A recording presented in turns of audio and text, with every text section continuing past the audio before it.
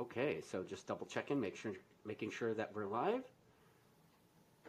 Okay, making sure we are live. Okay, so good evening, everybody. This is the Ask the Superbike Team Boss guy. This is Chuck Giachetto, also known as Fat Chuck. He's that dude that's got the shirt that's a little bit too tight on race weekends, and he's always super stressed out.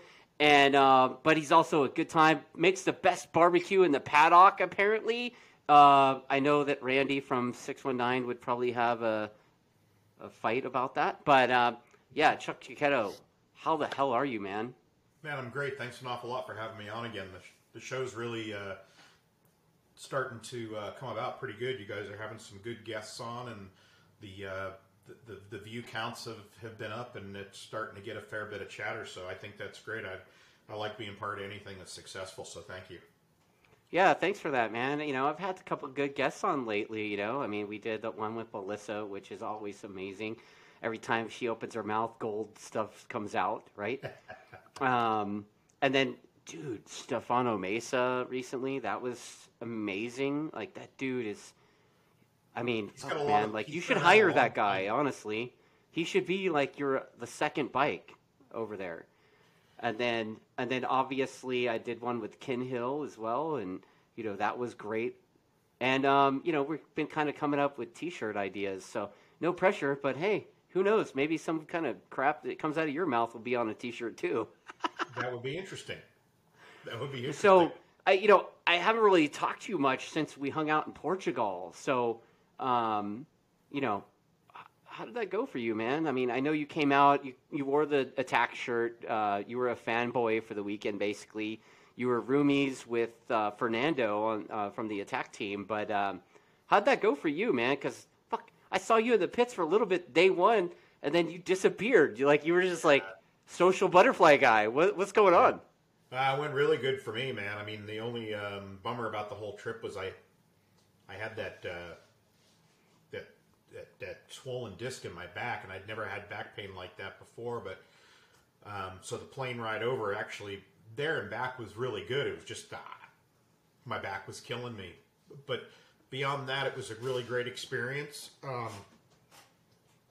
kind of wish that I went a couple of days earlier and left a day later or something like that just to get acclimated, because when I was there, it really was pretty much all business. You know, I had a bunch of meetings with the guys over at YME, and then I wanted to come over and at least support Rich and you guys. There wasn't much help that was needed, but some support was good, and Fernando was a great roommate and a great travel partner. I mean, he drove everywhere because he wanted to, and he's just a great guy, and we had a lot of fun, dude. We had a lot of laughs. And so I enjoy that. There wasn't any bad part of the trip, I'll tell you. I think I'm going to book my tickets actually coming up here really quick to go back over, regardless of whether something materializes again or not. That was a good round, and I think after talking to you and Lily and stuff like that, I'll spend a bit more time before and after. Dude.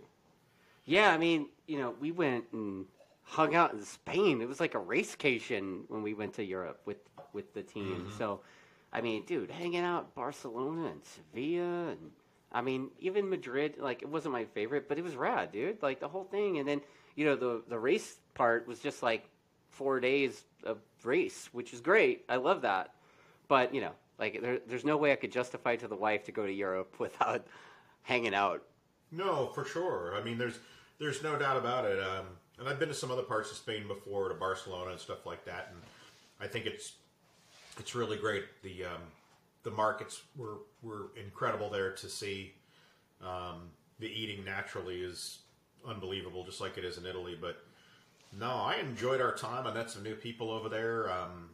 I actually put face-to-face with a bunch of people that I had been doing business with for an awful long time. And then we hadn't seen the World Superbike guys in a few years since the COVID thing. So, again, it was real nice to be able to hang out with those guys and take the whole thing in. So, yeah, no, it was well worth the time, well worth the money. I think if anybody is thinking about going and doing a round, they should go and do a round. Don't think about it. Just go do it. I mean, and that was a good one to do.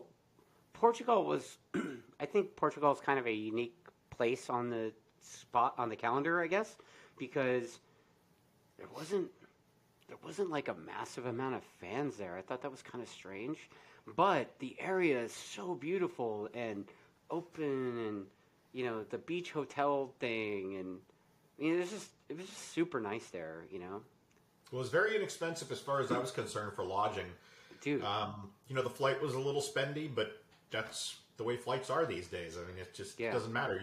I can go an hour and a half and it's $700, or I could go to Portugal and that was $1,100. So right. But I agree, and you guys got out and explored. You guys are pretty smart about that stuff. Again, my back was really bothering me, so I didn't do much before or after the races. But right there where we stayed, that was a block off the water. So I know Fernando on the last day, he went down and checked it out, and he's like, "You cannot believe what it's like. If you just walked another block, you wouldn't have believed it." And I know the guys did that on Monday or Tuesday as well before they came home. So it's definitely something I'm going to check out next year. But I enjoyed it. The roads were really good over there. The traffic was, I shouldn't say non-existent, but flowed very well. People obeyed the rules of the road very well. And everybody was exceptionally friendly, I thought. Especially in the paddock. The paddock was fantastic. Yeah, I mean, I was telling Richard when we talked about the Portugal thing post-race, it's like the first night we were there, I think it was Thursday night. First night we were there, we were at some steakhouse, basically, the Portuguese steakhouse. It was right above, you would have known it because it was right above the gelato place.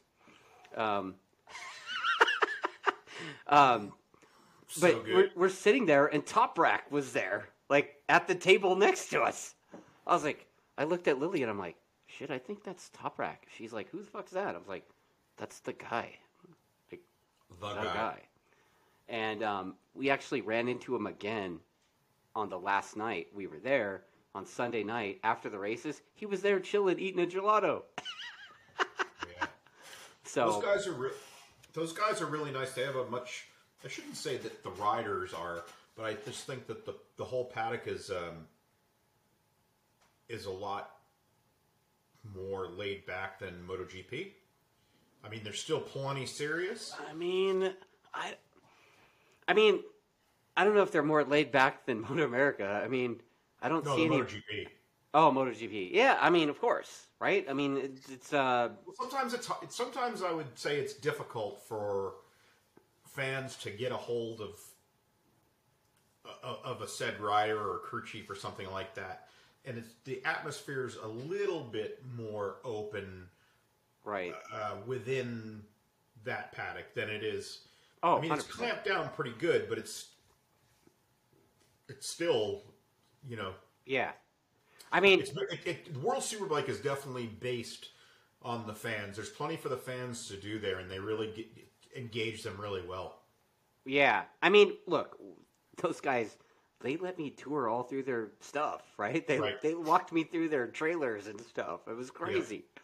Yeah. And I mean, their team was pretty open book. I mean, I know that we kind of used some of their stuff, That's right. Stuff that Richard didn't have room in the crates to bring, right? So they were quite hospitable to us, and I know that Richard's a pretty self-sufficient dude, and he probably could have borrowed more stuff if he wanted to, but he was just like, nah, not gonna, nah.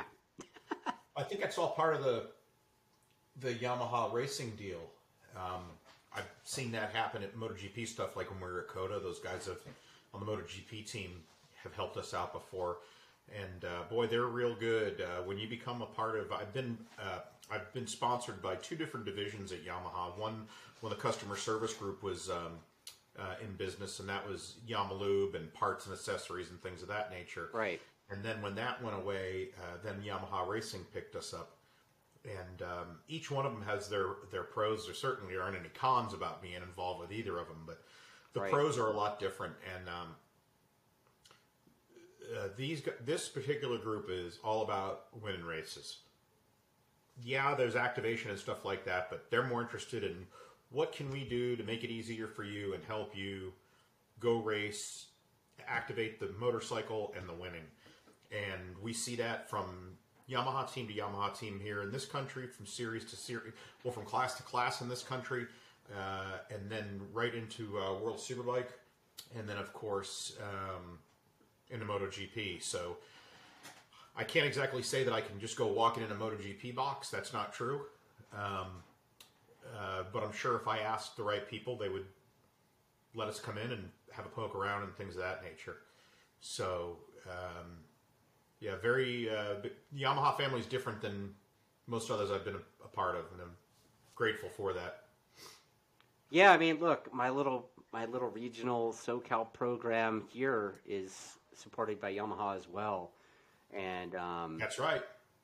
You know, I'm stoked to be part of that program. You know, right. So, I mean, it's important to me. It's important to me to be part of the Yamaha deal, and you know, we're still talking, and you know, obviously talking about getting our units for next year. I guess we're gonna do the R7 thing again with a few R1s, and this year we're gonna do an XSR 900, which is it's kind of awesome. For me, it's awesome because it's kind of like the life coming full circle for me. When I right before I graduated high school, I gathered up, you know, whatever money I had working at McDonald's, and I went and bought some hunk of turd, basically used 1981 XS 850 Midnight Special Yamaha. Triple, right? And it was 3-cylinder Yamaha triple 850. Had a Kickstarter. And then, you know, lots of years later now, going to have a 900 triple, basically, Yamaha, with no Kickstarter. I mean, that thing was, that 1981 bike that I had, it was kind of a pile. I mean, I bought it from some used dealer guy that, I mean, gum wrappers for fuses. It's just like surfing. Doesn't matter what condition the board's in. If you're doing it, you're doing it. Right, yeah. But, I mean, you know, how many people can say they rode a motorcycle with gum wrappers for fuses? Right? I mean, I worked at, like, a pizza place or something, and I remember kickstarting that thing till late hours of the night to make it run. And it ran, you know, but I did have to kickstart it. I don't know why, but whatever. But now I'm going to have a new one in the fleet, and I think it's just great, you know. I already talked to Luke from Core Moto. I was like, dude, maybe we should do some gold wheels for that thing. Yeah, no, I think he's got some little Volt right on there. Yeah, I know he's got an MT-09 over there, which I think has the same wheels. Pretty much. Yeah, so I think he's working on something. I know he had a set for the previous bike, but the previous bike didn't have ABS rings on the wheel. Right. So it's a complete different wheel. Right. You know. But yeah, so that's kind of what we're doing. I'm really happy to be part of the Yamaha family, and those guys do a good job taking care of us, and so, you know, we try our best to represent them well. Yeah, but yeah, you know, it's good that you're getting that 900. That's going to be the next gen. That's part of that's part of a really strong future that Yamaha has in bringing that triple along, and I think that, you know, probably what you're saying right now is truly the first evolution of things to come. You know, later on, I would say over the next 3.5 to 5 years, I think you're going to see an evolution with that particular power plant anyway.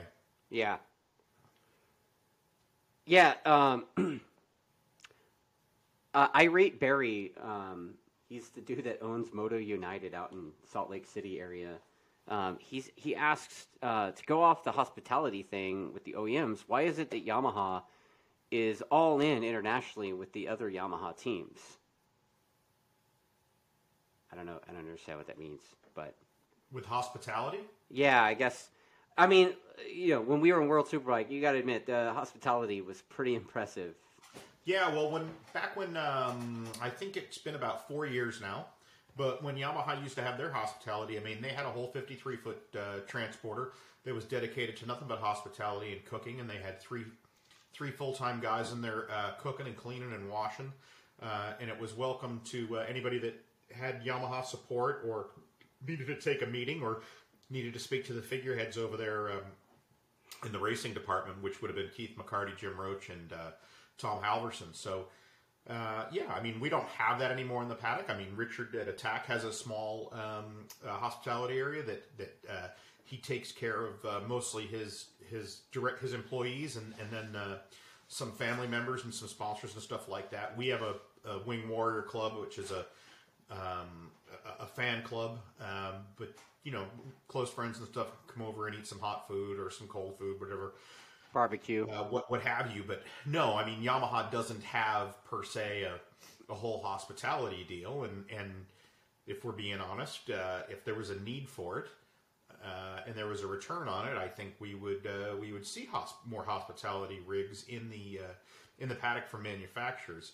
Most of the people that I think, you know, you can admit this, most of the people that were in that Yamaha hospitality area, we saw most of them in the pit boxes, you know, afterwards, or the guys from Brembo, or you know, Matt's from Olin's, or guests of this person, or Safagalu was in there eating, you know, with Top Rack all the time because he's Top Rack guy, and you had the Yart guys in there with the, you know, with Mandy and Canepa and Marvin Fritz and all those guys. So yeah, there really were, you know, Eve Kayla was in there for the R3 Cup stuff, right? Dude, yeah. I mean, and we got to hang with all of the other them. one. Remember, they had the one that did the 600 guys, and then they did the 600 Junior Cup, and the R3 Cup were in the one right next to us. Yeah. So I walked in there the first time. I'm like, man, this one's bitching too. Yeah. But I mean, you know, the official Yamaha one was pretty amazing. I mean, it was great. It was like great. two semis kind of connected they into had a a building. full-time barista there, you know.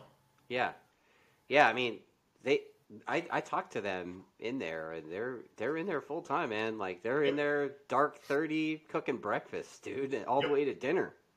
Yep. So, pretty crazy life that those people live, and you know, I mean, I talked smack to Richard about this, you know, because a factory Yamaha team, they have a full time cup of tea guy.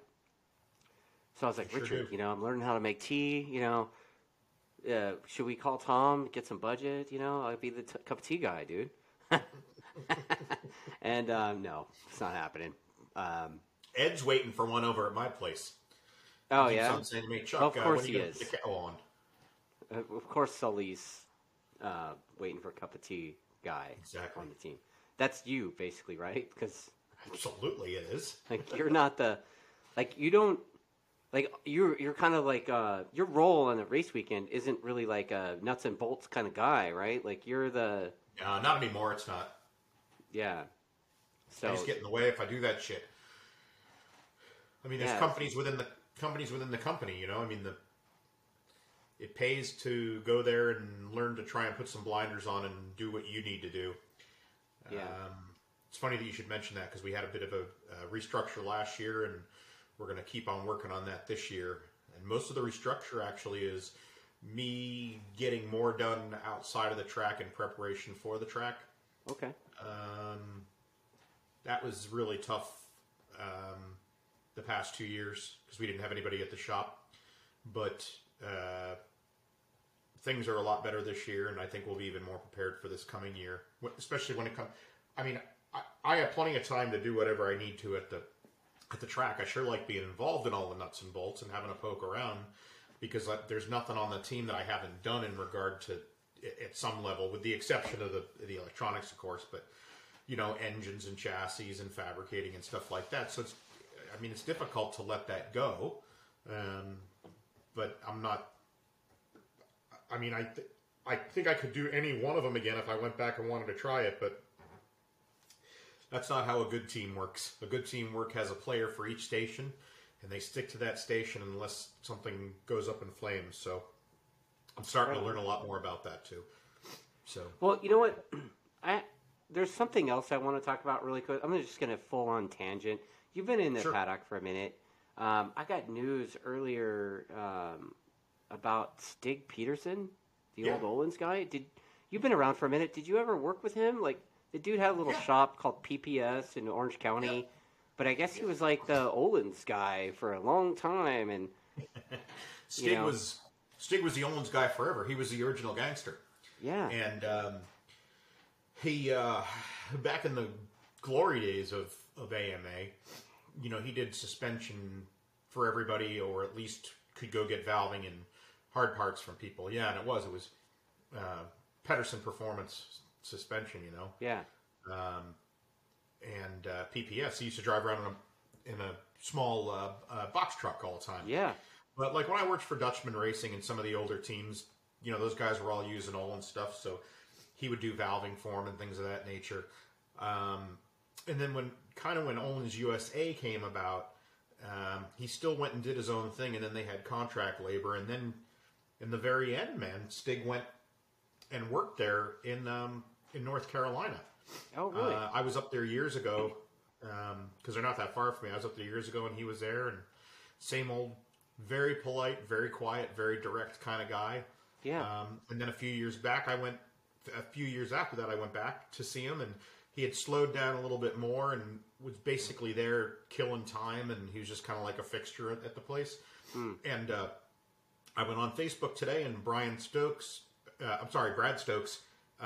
a picture of him and Stig as his cover, and then below it somebody said prayers, and I was like, no shit. So then I just did a little search, and it said that Stig had passed. I'm not sure how he passed, but hopefully it was something that was painless and peaceful. That guy brought a lot of happiness to a lot of people through his work, and he was just one of those guys that was very quiet and very polite, had a lot of integrity and Honest. Yeah. yeah. The guy, I mean, I was in my 20s when I worked with Stig, like I've been racing for a long time, like, glutton for punishment, I guess you could say. But Right. I mean, I can remember, I think the last time I worked with him was like 2004 or something crazy. Yeah. And he did, I think he did Olin's shock and forks cartridges or something on my Suzuki Right. 600 all those years ago, right?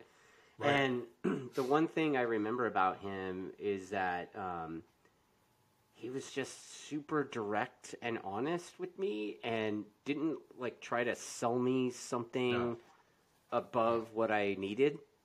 No. Because there was certainly other stuff I could have done. And he's like, no, man, this is all you need right here. This will be fine. And I don't remember how much it was.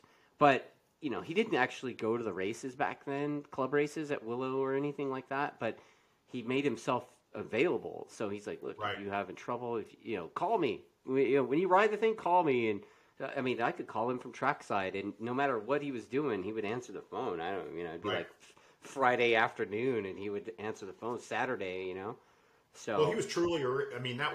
That guy was a real service provider, right? yeah, He Yeah. could pick the part, mount the part, tune the part, charge you for the part, reorder the part. He could do it all, yeah, and that's not the case anymore with most businesses or most places of business. Or You mean he was not the suspension guy that said, "Hey, buy this from me, and you'll go 2 seconds faster." right, Like that happens a lot through the suspension guys at the club level, And I'm pretty sure it probably happens cross country, right? So it does. People when they come in the transporter, when we give tours and stuff like that, I open up a suspension drawer, and there's like 4 steering dampers in there, 6 boxes of shims, like all these suitor tuning parts, like all this shit. Everybody's like, "Man, you guys have all that stuff. You must be constantly changing." I go, "Never." We use the same setting all the time, but you got to have it all in there, to just in case something comes up. But yeah, I can't stand any of that bullshit with it's going to make you 2 seconds a lap faster. I think if you're at a track day and someone just shows up on their street bike or a brand new track bike that they built, of course there's going to be something to set in the balance on it and setting the rebound and the preload and stuff like that, especially if some good components. So yeah, I could see making a 2 second a lap difference, but nobody's going to come in and make any of the top 15 guys go 2 seconds a lap faster. I mean, you could put anybody on my bike, and I, if there's a guy that's finishing 10th now on his bike, he's probably still going to finish 10th on my bike. Yeah. There's so much of it now that is the rider. I mean, look, I joke about this. You know, I got like a 20-minute session on the attack bike, and I went slower than I went on a street bike on it. Yeah. But I mean, you know, I was also deathly afraid of being murdered by the genius himself. You know what I mean? So there was a little bit of that pressure too. Like, I wasn't there to set the world on fire or anything like that. I just wanted to ride the thing and experience it, you know. And but like top level guys, shit. Like, I mean, if you're capable of winning, you should be able to win on that bike. You know, I mean, I agree. Two different guys have won championships on that bike for the last 3 years. Yeah, you know, and if we're not careful, 3 and 4 might be coming up. So, I mean, you know, it's a definite possibility. You know, the skipper's over there working hard to make sure that continues, right? Yeah. So, that being said, we were talking a little bit earlier about before we talk about rules and racing and crap. Sure. I think it was last year, maybe the year before, that you guys started doing this like Superbike Council. Do you want to talk a little bit about? Was it last year? Rich and I got it together, yeah. So what? Talk a little bit about the Superbike Council. Richard talks about it quite a bit. I guess it's the Superbike team owners kind of thing. Yeah. So Rich and I, for about 4 years, maybe even 5 now, have been kind of talking about it and trying to get people on the same page. And especially again through the Yamaha Racing Network, we can see things that a lot of other people can't see. So we have an excellent light at the end of the tunnel to look at, if you will, as to how things are supposed to be. And then, of course, Rich has the experience from the CRT stuff and the experience from World Superbike from doing the wild cards. So he's dealt with both of those. He's dealt with both of those technical bodies as well, as far as the rules and the ins and outs of the paddock. So he has some good experience in dealing with those people, especially Dorna and the people with the FIM. So we always said, well, in World Superbike you can do this, in World Superbike you can do this, in MotoGP you can do this, in MotoGP you can do this. And it got frustrating because some of the little things, you know, they keep saying, oh, well, we want you guys to, we want to be the next step to the World Championship. Well, I think we can be that, but we need to get there with the rules technically first. And now we're really close to the rules within the World Championship. And a lot of it, a lot of what's going on right now with the racing, in my opinion, people cry about money a lot, but I think it's more, instead of money, having things in order and running a proper program and figuring out which direction to go is almost more important than the assets.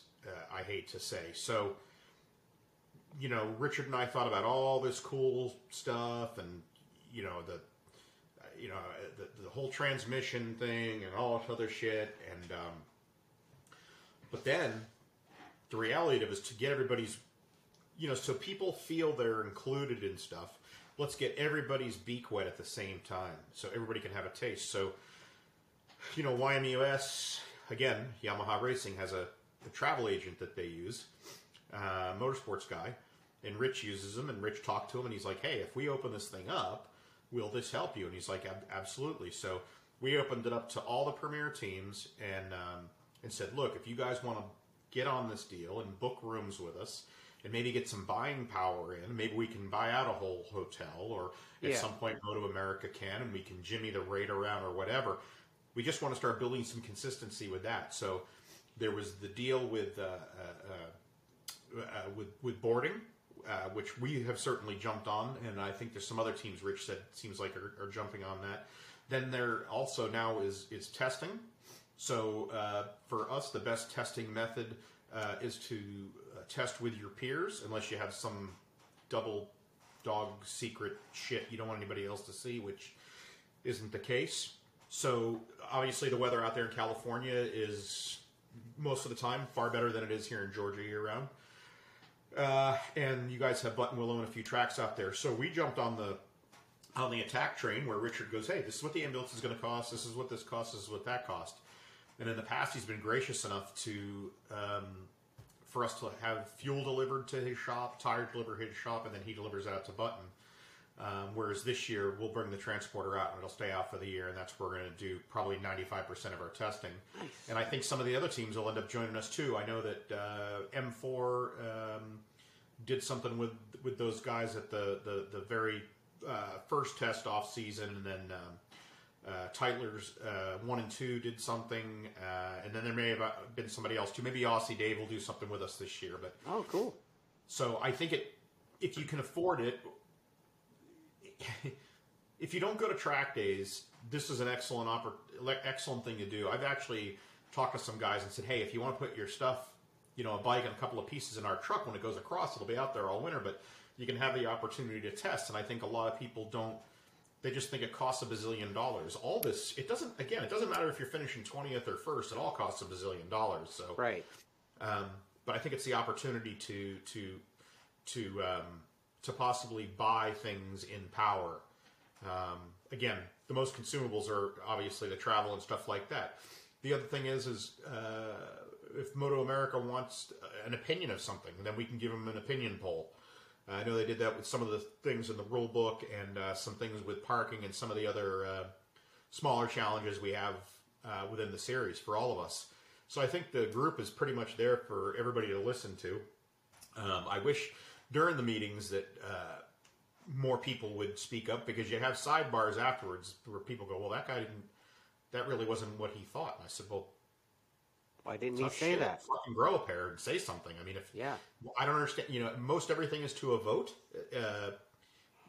Even if it's just an opinion poll, it's to a vote. That way we can hand the results, and if people don't feel like they're being heard, or that I'm talking too much, or Rich is talking too much, or whatever, then stop the sentence and by all means say your piece.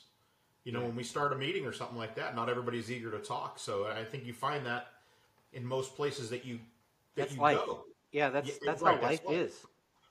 I want to see a real change. I want to make a real change, and I feel that people are listening to us, and they're listening to us with 1 or 2 voices versus going and having a 5-second or 5-minute peck with every team owner and manager in the paddock. I think that's important too. But if you can get to the meat and the potatoes, I think it will help. Everybody's going to learn something from everybody, from every team, whether it be packing or unloading or how you plug in data or how you put rear wheels on or a method to clean, or there's always going to be something you're going to learn. Right. From the top to the bottom and back. So, right. I think it's been really good. I think some of the things and the ideas that I have are a bit lofty, but that's okay. Why not? Lofty, huh? Mm-hmm. I mean, look, we could talk about the Superbike rules. I mean, I saw the changes for 23. Yep. I think you guys are going to be able to change the gear ratios in the transmission, but you got to pick the ratios for the season. Right. So, you guys going to do that? You guys going to change transmission a little bit? I don't know. I mean, I'm not. If it was right here today and we had to put our documentation in, I would have to say that I'm about 99% sure that we will use a standard gearbox. Now, what I would like to do is there is a gearbox company out there who in England who is making close ratio transmissions. Oh. So far, with our technical people doing the math, it doesn't look like it's going to be as good as what we have now. Oh. So, for that, we're going to have to redo strategies and everything if we do all that stuff from track to track, from corner to corner, from lap to lap. Right. Which gets us further back on our back foot. And we don't want to do that. We're making good progress right now. So I think we'll probably end up running a standard transmission. I mean, ultimately, it'll be my decision to say, yeah, we're going to buy this, or no, we're not going to buy that. But I'll be in on the decision. But again, we have essentially 3 people behind the scenes, and they mash all the notes together, present them to Ed, and then Ed makes a call and presents it to me in regard to gear ratios and stuff like that. So what I'd just like to see is a custom transmission with our ratios, and then just maybe lighter, But it's difficult to ask a transmission place to just go, hey, can you just make some new broaches and just give us this. We're going to sell a bunch of them. How many's a bunch? 10. They're going, no. Right. So, So basically, most of the you. tracks in Europe and everything, the gear ratios are pretty set. They all pretty much use the same gear ratios. Oh, They all use kit boxes. okay. And then you're gonna do the fancy neutral lockout shift drum. Yeah, yeah. When it was pretty funny, dude. When I first told Rich about that, he's like, "Whatever." And then I said, "Here it is. I got it." And he's like, "Ooh, let's have a look at that." That thing's bitching. And I always thought about it because of the problems that we had that Rich worked out a long time ago in using first gear. Mm-hmm. And most every rider we had, with the exception of the late great Wolverine, people always had problems going from second to first. So we avoided it like the plague.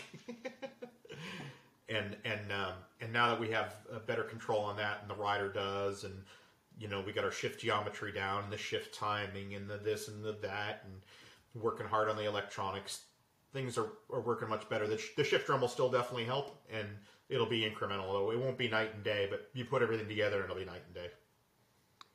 And then I think the last thing I saw was, basically it's like they're doing a great job, Motor America, trying to make it close to World Superbike, basically, right? I agree. I think they're doing a great job with that. I don't know exactly I think you guys get, like 14 tires or something allocated? We're getting 14 this year, which is down. Okay. Save people a little bit of money. Yeah, if that's what you're into. I mean, look, if that's what the mob says, I don't want a tire rule, honestly. I think it should be, if you want 50 tires, buy 50 tires. Who cares? I wouldn't do that, and I'm not going to spend my sponsors' money like that. But I think there's some times when you're trying to get something worked out that you got to have more rubber, Sometimes you leave and you have 4 extra stickers. Well, actually, I shouldn't say that. We've never left the track with 4 extra stickers, but I think if people feel that 2 sets of tires, by not paying for them, will really help them, then so be it. Once you get to a certain place, I'm not saying that spending becomes irrelevant. Yeah. But you got to kind of pick your poison. We had a situation this year where something happened. I mean, I'll admit it. I made a mistake. I made a $12,000 or $14,000 mistake, and shit. Boy, I was shitting. I didn't know what to do. I said, "Well, I'm taking this out of my pocket." Oh my god. Whatever. Trig's not paying for it. I talked to Rich, and I talked to a bunch of people, and I'm like, "Oh my god, I can't believe this happened. Holy shit!" What the fuck did you do? You can tell us. Yeah, no, I will. I mean, there was something that is typically taken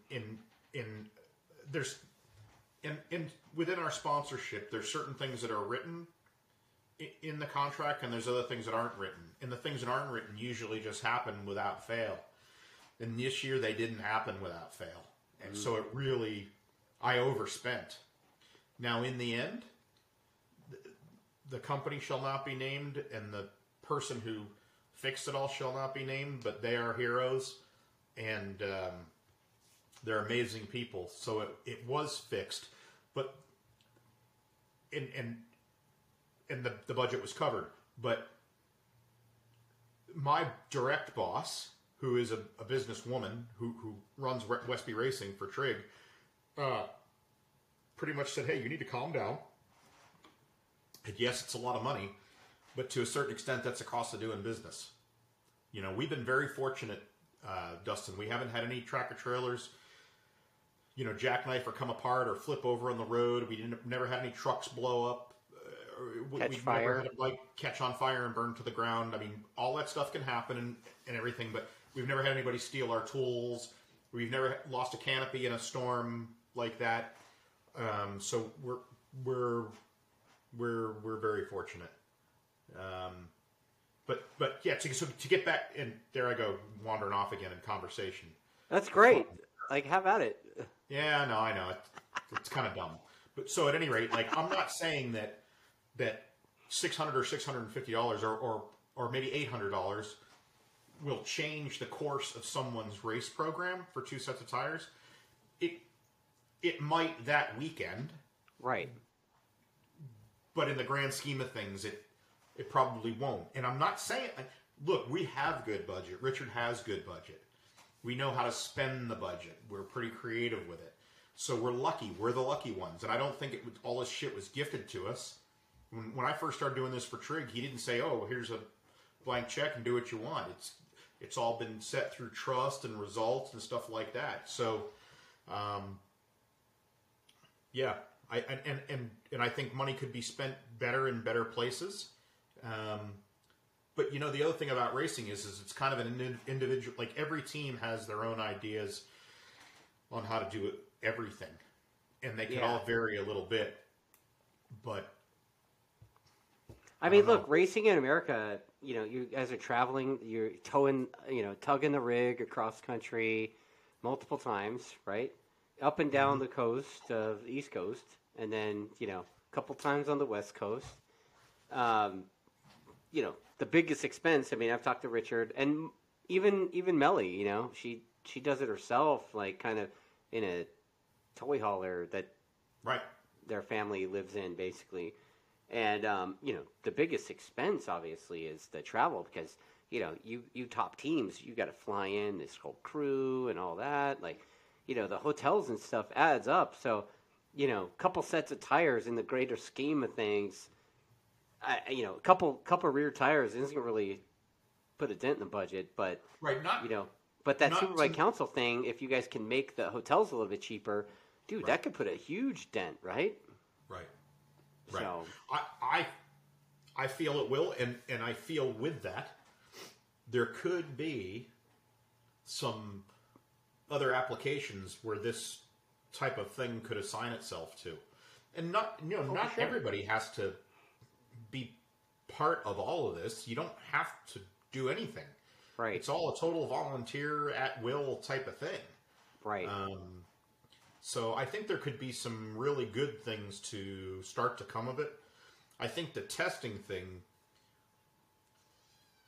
for a guy who used to test at track days with a bunch of other people on the track, that's how we started doing it a long time ago. That was great in the beginning, and then it got worse and worse and worse because it turned into a show because you guys were, the Matthew or Dane or Josh Day or anybody who rode for us, they're all so much faster than anybody else there. It turned into be a circus sideshow, and then a lot of times it's really hard to get good work done. Right. So now most of the top teams, to get really good work done, need to rent a track somewhere. Well, not everybody can do that. I mean, we can we got to buddy up with someone.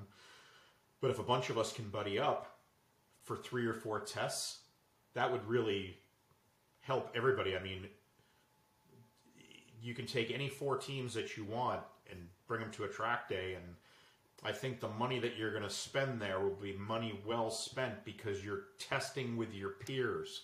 Right. Tell me what traffic is going to be in the way. Whatever hardship the number 1 plate has, the number 25, the number 11, or whoever else is going to have, in my opinion. You're going to have open track time generally most of the time, or an hour on, an hour off. You're going to provide your own insurance, and all that stuff adds up, and everybody goes, well, shit, how much is it a day? And I says, well, by the time you're all said and done with it, it could be, $5,000 to $10,000 a day for each team with all their help and everything. And they say, well, that's ridiculous. Well, I can tell you without testing, we wouldn't be as close to the front as we are. So again, you can do this out of a pickup truck with 2 guys, and you can probably do it quite well. But you better not have any problems. That's when you're going to need a tractor trailer full of shit and a crew and all this other stuff and and blah blah blah blah. So, but getting back to the Moto America thing, I think those guys are right now are making. I talked to one of the head honchos over there, and I said, "How's everything going?" I said, "It's been a while. I haven't heard anything. Not that they need to report to us, but." They said, no, a lot of good things are happening, and we got plenty of stuff going on, and we're really looking forward to kicking off the new year. And whenever I hear something like that right before Christmas and New Year's, it gets me pretty excited because generally they're like, oh my God, please just let this year end. And Give me I 2 mean, weeks off. look, this season Moto America started off with the scammer sponsor, right? Like the sponsor that wrote a blank What a hot fucking check or joke. something. What a fucking joke. Yeah. So I Sorry, I mean, gotta call a spade with that. I mean, they ended up with a different sponsor, obviously, but I mean, back in the day, dude, it was like Chevy trucks. Like where do we go back to that? Like the Chevy trucks. It's pretty amazing. It's pretty amazing to me, Dustin, because when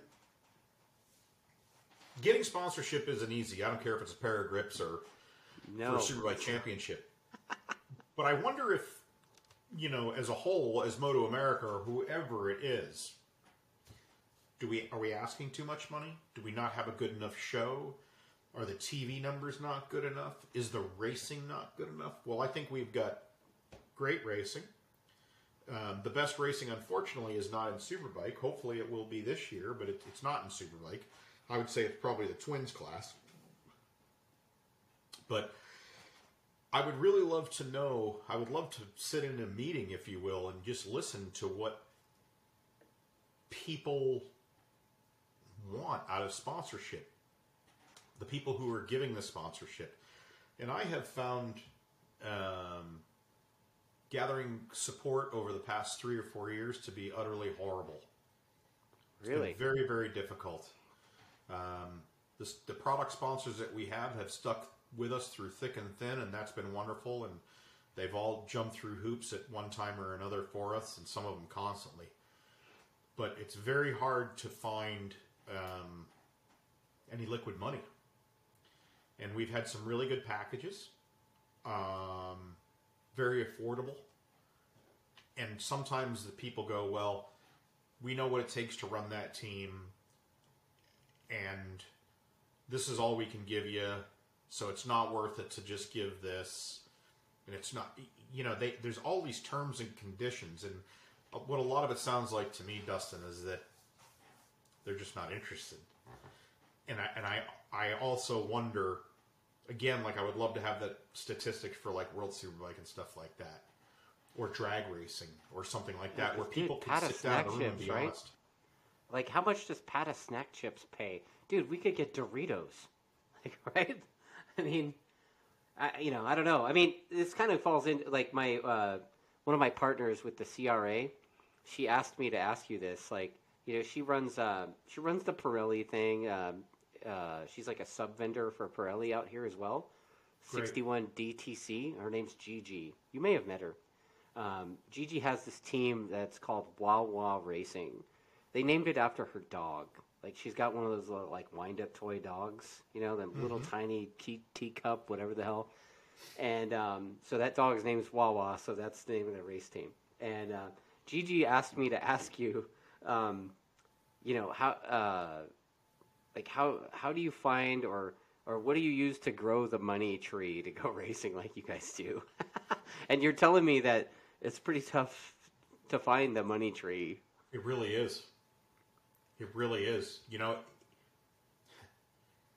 The money tree, it doesn't matter whether you sprinkle distilled water on it, beer, champagne. I'm not saying it's not out there. But I think that social media as a whole has really helped us and really hurt us. You can see and hear just about anything you want on social media. And it wasn't that way before. I mean, you couldn't... There's so many outlets to watch racing now. Everybody goes, I love it when somebody goes, I can't find that shit. Or, I don't watch Moto America Live Plus because of blah, blah. Everybody's always got some excuse as to why they're not watching. And I'm going, dude, if you cannot catch racing right now... I was looking for the Patriots game this past weekend. So Chuck Axelin told me about this site about 3 years ago. It's Local Plus or some shit. And he's like, oh, check it out because Moto America has a channel on there. I'm like, yeah, okay. So I checked it out and they're playing all reruns, So this past weekend I said, oh man, the Pats are playing in Vegas. I'm going to put my zip code in as Vegas, see if I can get the local Fox affiliate to watch the Patriots game. So I'm scrolling through, and what's on? in the next 2 hours, it's Ridge Superbike 1 and 2 from 2022. Wow. On Moto America's free Moto America TV. Nice. So, and that's not even their most recent one. So again, I think there's so many places for people to see it for free, and to see it, I wonder, is that part of the deal? And people are going, well, I don't need to sponsor you because I've got 55 people dancing with a beer in their hand on a yacht wearing my T-shirt, or I don't know. And nobody's had any good answers for me either. I've actually hired a couple of people to hunt sponsorship who claim lots of greatness, but I don't see anything great happening with any of them. Richard's been very fortunate. There's a couple people questioning in, and going back to the rules and the Superbike Council stuff. Pinky, the user Pinky, asks, like, what's the biggest complaints of the other teams to, quote, make things equal? Like, is it we want to, there was a bunch of rumors and stuff about Superbike class, about making it more stock or whatever. Is that what it is? Which is total bullshit. Is it? I think it's complete bullshit. You can do that, but don't call it Superbike, and I might not race in it. Yeah. Well, I know the skipper was saying that he's not going to do it either. So no. I'm not saying it's. Look, as long as there's racing, I'm probably going to race in some class. But I want to be in a class where the whole team is challenged. And the next best class to do that in right now is the twins class. Right. I mean, the thing's wide open. You can do more shit in that class than you can in Superbike to an extent. But, gosh, different people have different complaints and different needs. It's funny that you should say that, because some of the things that I complain about and I really bitch about a lot are such small potatoes to other people. But again, I think Pinky, that people would talk about, they really would. They'd talk about the price of tires. They would talk about the price of hotel room.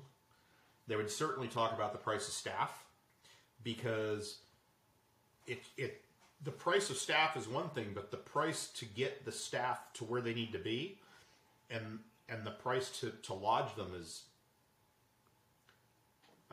Dustin, the airfare is incredible. When you talk to people who know the business, they go ahead and make your airline reservations, because they are not, we promise you, they're not going down. We promise you. And it's like, oh, shit. Right.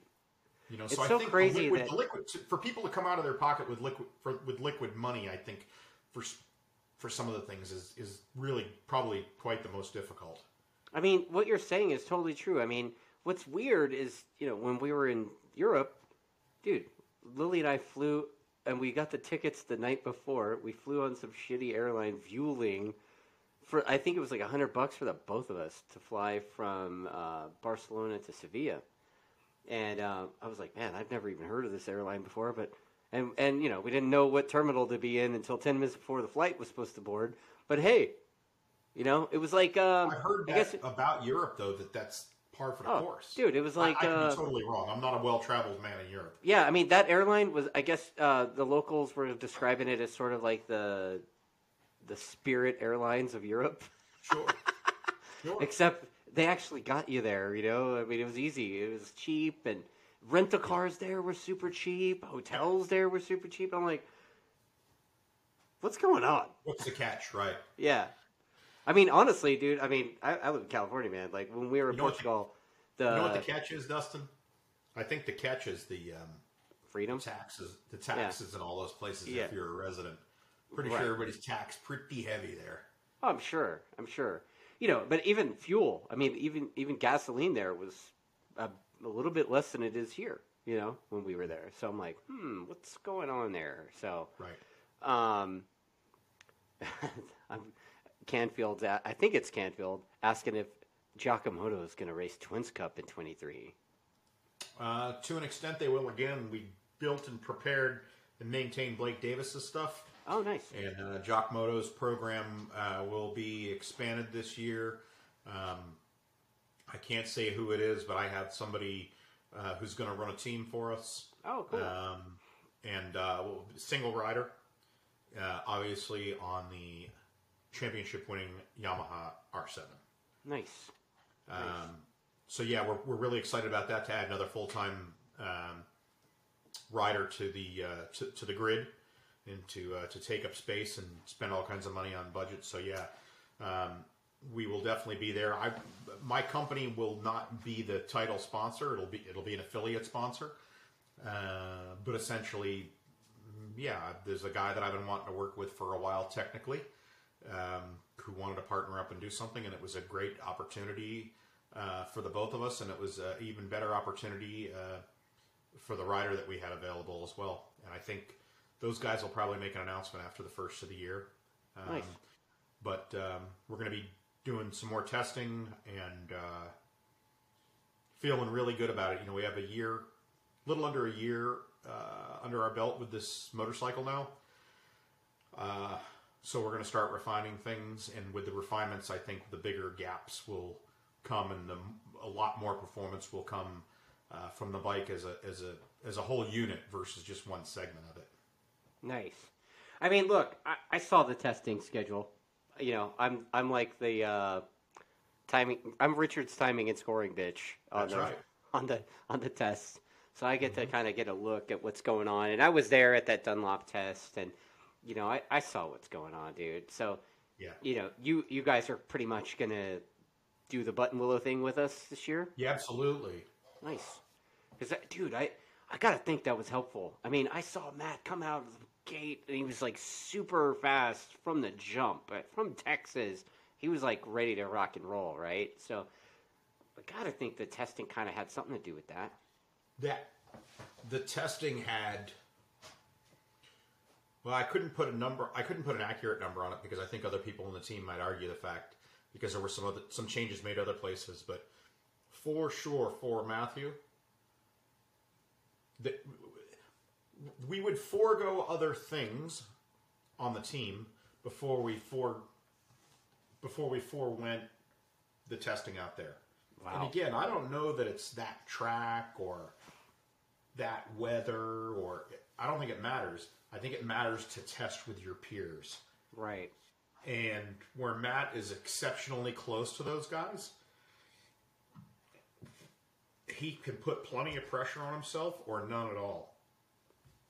And you can see what's happening in front of you right then and see how you stack up for the last few laps in the last day. Everybody usually throw a sticky in or something like that and give it a little bit extra of a push. All three of those guys are generally pretty close, albeit Jake has generally got a little bit of a jump on everybody.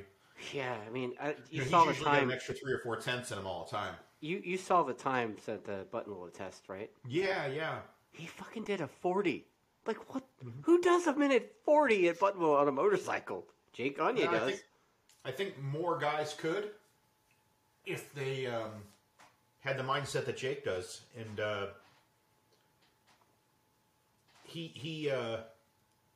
it comes to different people different ways, and he just has a certain chi about him. You know, I think the difference is Jake's, and I could be very wrong, but it seems like Jake's deal is very methodical, where feng shui comes in, you know, and just rivers are, you know, he doesn't have a rushing river. He you know, he's more of like a babbling brook, if you will. Everything's very calm and peaceful and easy. And if you go over to what we think where Cameron is going to be, Boubier, we would assume that he's going to be with Titler's, but we hate to assume that.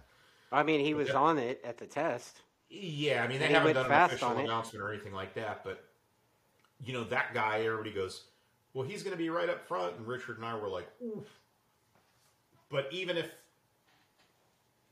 those guys are really good and really strong, even if that motorcycle isn't 100% of the way there, or there as much as a Yamaha R1 is, Cameron will will it to happen. Like, he's still going to be able to do exceptional things even on a bad day. Right. And that's what makes a really great rider. So that's what I want to see for more of us in the paddock, is that a bad day is just a couple of tenths. Right. It doesn't destroy the whole weekend, you know? Right. And I think, you know, the guys on my team had a point. They're like, you know, you need to be cool, maintain your composure.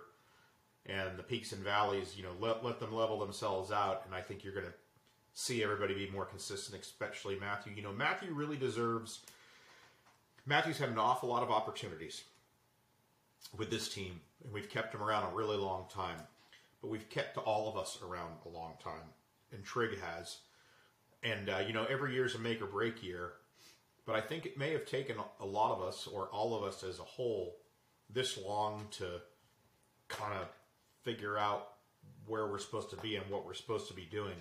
Right. And we had a lot of really good ideas going into the off season of things we wanted to change. And then when we got to really looking at them and looking at time, there were a lot of things that I personally was lacking in the program to make everybody's job a little bit easier.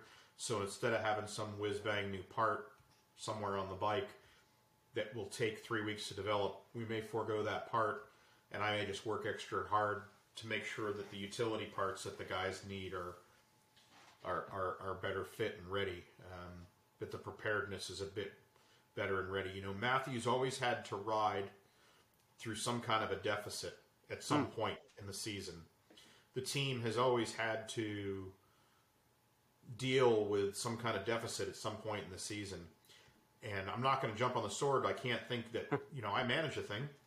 So the good and the bad has to start somewhere. And just like any other human being, I mean, I'm capable of failure or a bad day or anything like that. So I think with me trying to become more consistent, I think that's going to be the key to everything.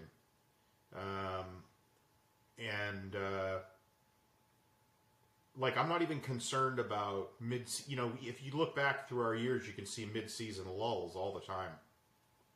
Yeah. You know, it usually starts at Elkhart and goes for 2 or 3 rounds. I actually have this in my notes, man. Like, I actually... Yeah. No, it's true. I mean, nobody knows I it more went than and looked at the finishes, you know. I mean, he started out strong at COTA. He got a couple of seconds. Road Atlanta, he got a second and a DNF. I don't know if he crashed or... He did. He tipped over. And then VIR, a couple of seconds. Road America was the highlight. Obviously, he got a win, but the second race, he got 8th. Luckily. Like, how do you go from winning to 8th? And then, you know, there's like the mid-season slump. I don't know if it's exactly fair to call it a mid-season slump. But, yeah, I mean, he went from P2 and winning to 4th and 5th. And, you know, at Laguna, he was 5th. He finished 5th, but he was on pole. So, like, what's your plan to get Skoltz, like, more consistent? Or, I mean, I know you guys changed data guys last year. You guys sticking with the same data guy? Like, what, you know? To a certain extent, yeah. We'll actually be beefing up our electronics this year, where we're going to have, instead of 1 set of eyes on everything, we're going to have 3 sets of eyes on everything. Really? Okay. And I'm pretty excited about that. We're going to start being a little selfish when it comes to that stuff. Okay. When I say a little selfish, some of the people that who constantly came to us for help with things, we're not going to be able to help anymore, simply because of a time constraint.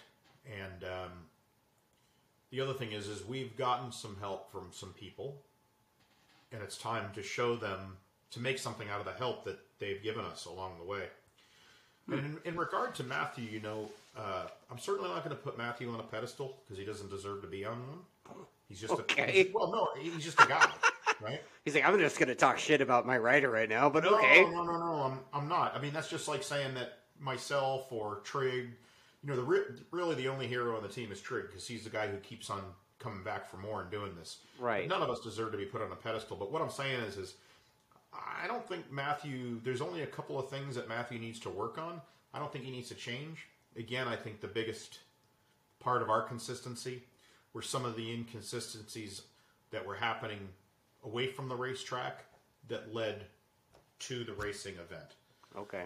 And again, I'm not going to jump on a cross, but if you look, and we have you are the team boss guy, so like you kind of gotta, right? Right.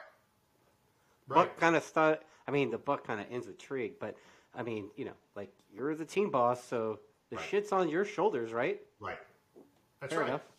That's right. So if you look at some of the problems that we had, and then you look at the fire and you look where it got lit off, it may have gotten lit off 2 weeks prior when something wasn't done properly at the shop, or something got ordered 2 days late and didn't show up. It showed up 2 days late and couldn't get tested. I'm not taking all the shit and put it on my shoulders. It takes a village, right? Oh, 100%. But ultimately, so I think Matthew will be more consistent if all the players on the team are consistent. That's fair. There hasn't been consistency problems with anybody on the team this year, other than the exception of myself. So, wow, I didn't expect to have you like throw yourself under the bus like this, but I mean it's real talk, right? So, yep. I mean, we sit here and talk motorbikes. It's real talk. So, I mean, I don't think there's any so it's not like a magic potion. You're missing a part or something like that. It's more like, being more consistent on the prep side, so that will allow the rider to be more consistent on track. There's that, and there's also a thing where I'm really good at sourcing and flipping rocks over and finding things, and it's one of the things I take most pride in. And sometimes I work so hard to get that one thing, I'll run in and be like, here's the rock. And everybody goes, that's awesome, but now we can't use the rock till October. Well, what do you mean? So I'm depressed because I can't use this new shiny rock for the whole season because I was 2 days late getting it. Oh, man. So again, I don't think that there's really been anybody on the team who's had. I just think it all starts here and it all ends here. So I think if I can offer those guys some more consistency, and I can offer them a little bit more of a calm place to work, the laughter and the funniness is fine. But having a mood swing or becoming irate because you hear the wrong sound or something. I mean, I'm victim of all that stuff. As much good as I can do and really help someone out and save their day, I mean, I can burn the whole fucker down. I've never tried to do that purposely. I've never tried to do anything bad purposely. No. But I know that there have been instances where I have. And the thing of it is I haven't really done it to anybody else. I've done it to my own being, and then it affects my own team. So I'm not saying if I straighten out completely or if I can make magic that the rest of the team will miraculously, we won't have a slump or we won't have ups and downs. But I can tell you that I like things like a gridiron. I like things in your face, explosive plays. I like football. I like tight ends. I like wide receivers. I like smashing He mouths. likes tight ends. Tight ends. Bob Greasy. But it really is more. It's more of a golf situation than it is a football situation.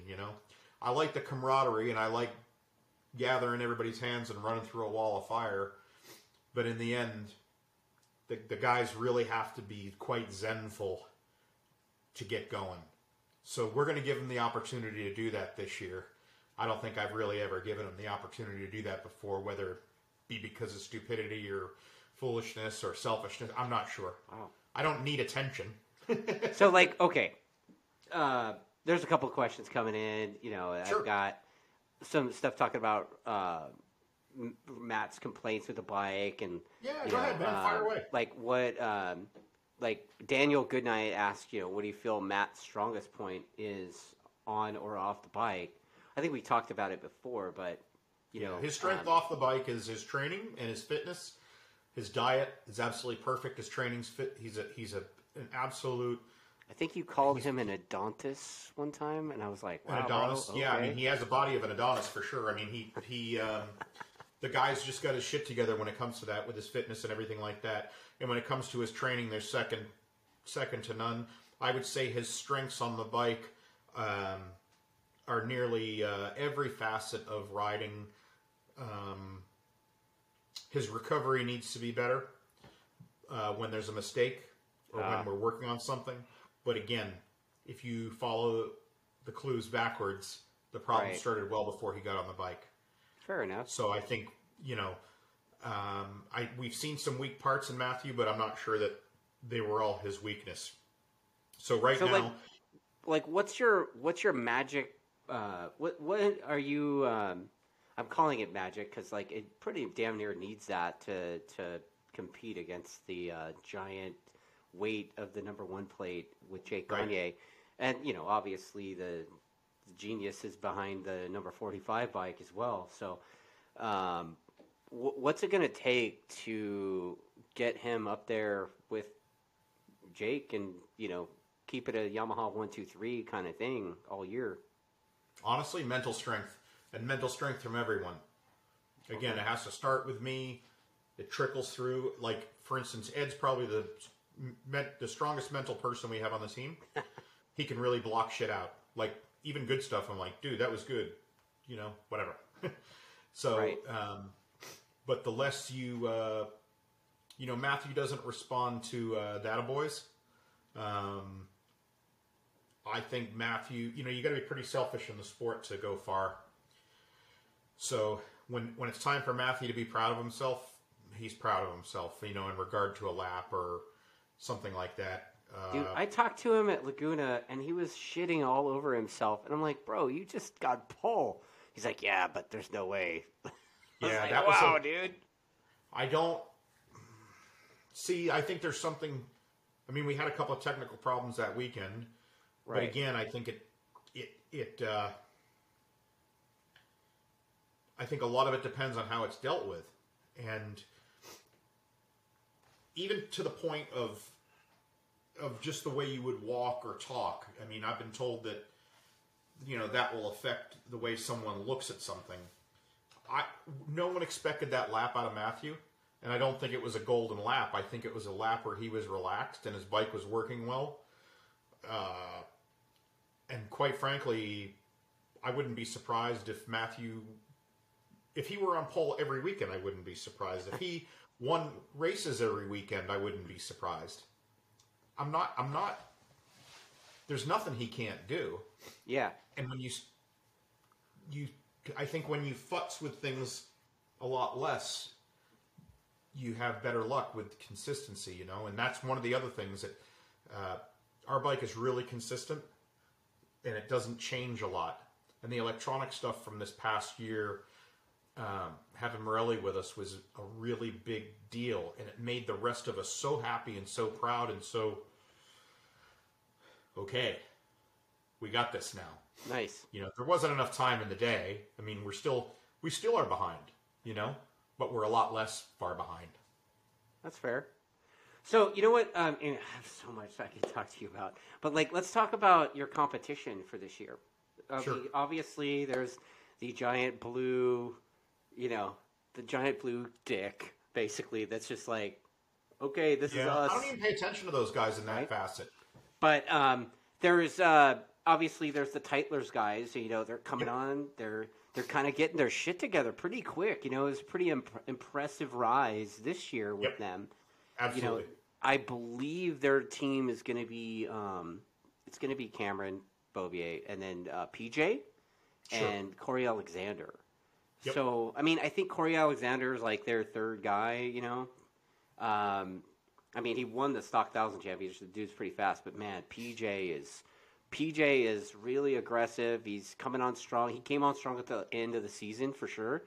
And then obviously Cameron Bobier that dude is a threat to win anytime, basically. Doesn't matter what he's riding.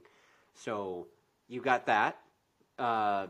You've got, unfortunately, Petrucci's gone, so you got Heron riding the Superbike, apparently. So, and then I think you've got Escalante. I don't know who the second rider is with M4 yet. No, neither do I.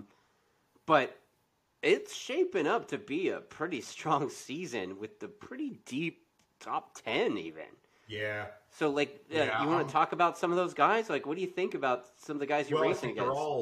They all have an opportunity to run up front for sure. And I think that right now we just got to kind of have blinders on and pay attention to what we're doing and not try and get too bamboozled or don't look over there that much. Yeah. But I would have to say if there's an 800-pound elephant in the room, it's that fucking Tytler's group. Yeah.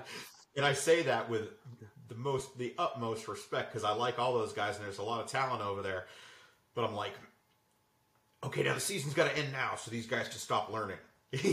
Right. Because they're at the point where we were 3 or 4 years ago where the learning is coming in such a rapid form and it's coming in lumps at a time, you know? Right. I think they're going to be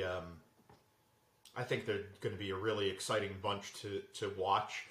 And, you and I and Rich talked about this, I think, at Portimao or maybe some other point. But, boy, you really got to look at it, man. You're going to have to fight pretty good to be in the top 5 or 7. Right. Don't get me wrong. I think the usual players are going to be there. Yeah. But so I'm excited. I always go to the comments, and I've got a couple of comments from Richard Stamboli himself. Let's hear him. All right. So he says that last season you invited Petrucci to your hospitality because he's a, quote, good guy. Did Petrucci come over? No. What? No. Was he a good guy? Not sure. Okay. Can't answer that. Follow up to that is Heron invited to your hospitality this year? And is he a good guy?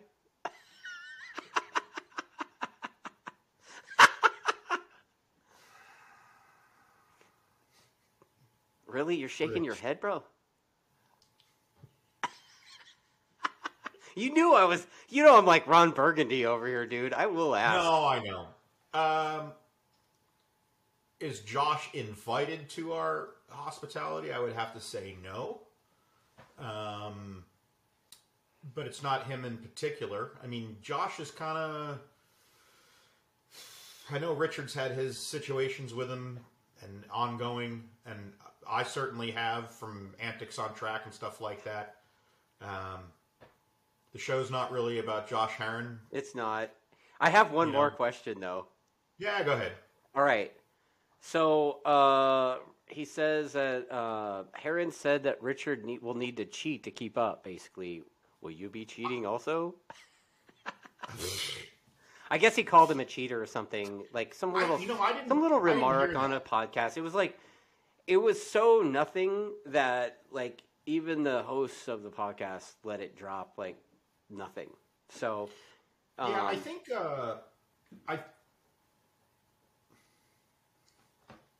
to me that shit's laughable, right? Because like even the last event of the year, I mean, I'm gonna dust it. I'll dust it off, but like with the shit with the tires and putting the sealer on the outside and those, I don't want to say those guys. It was one particular engineer over there at Ducati who I don't know if he's there or not anymore, but dude, I have seen.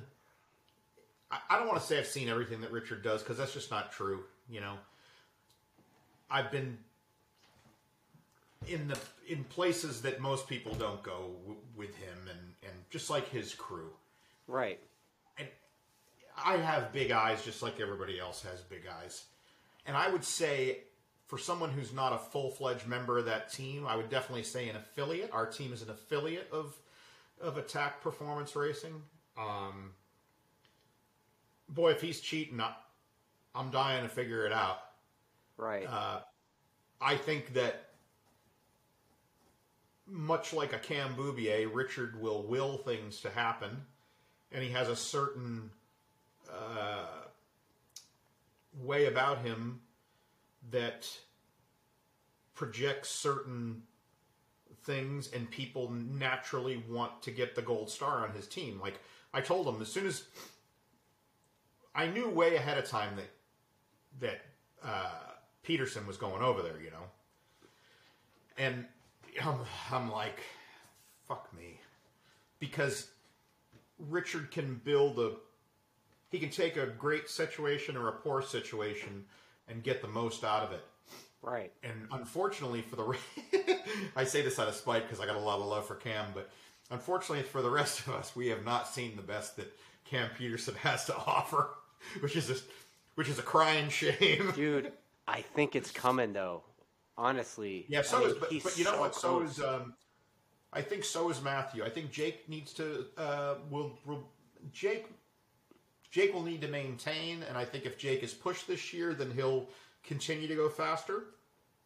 Right.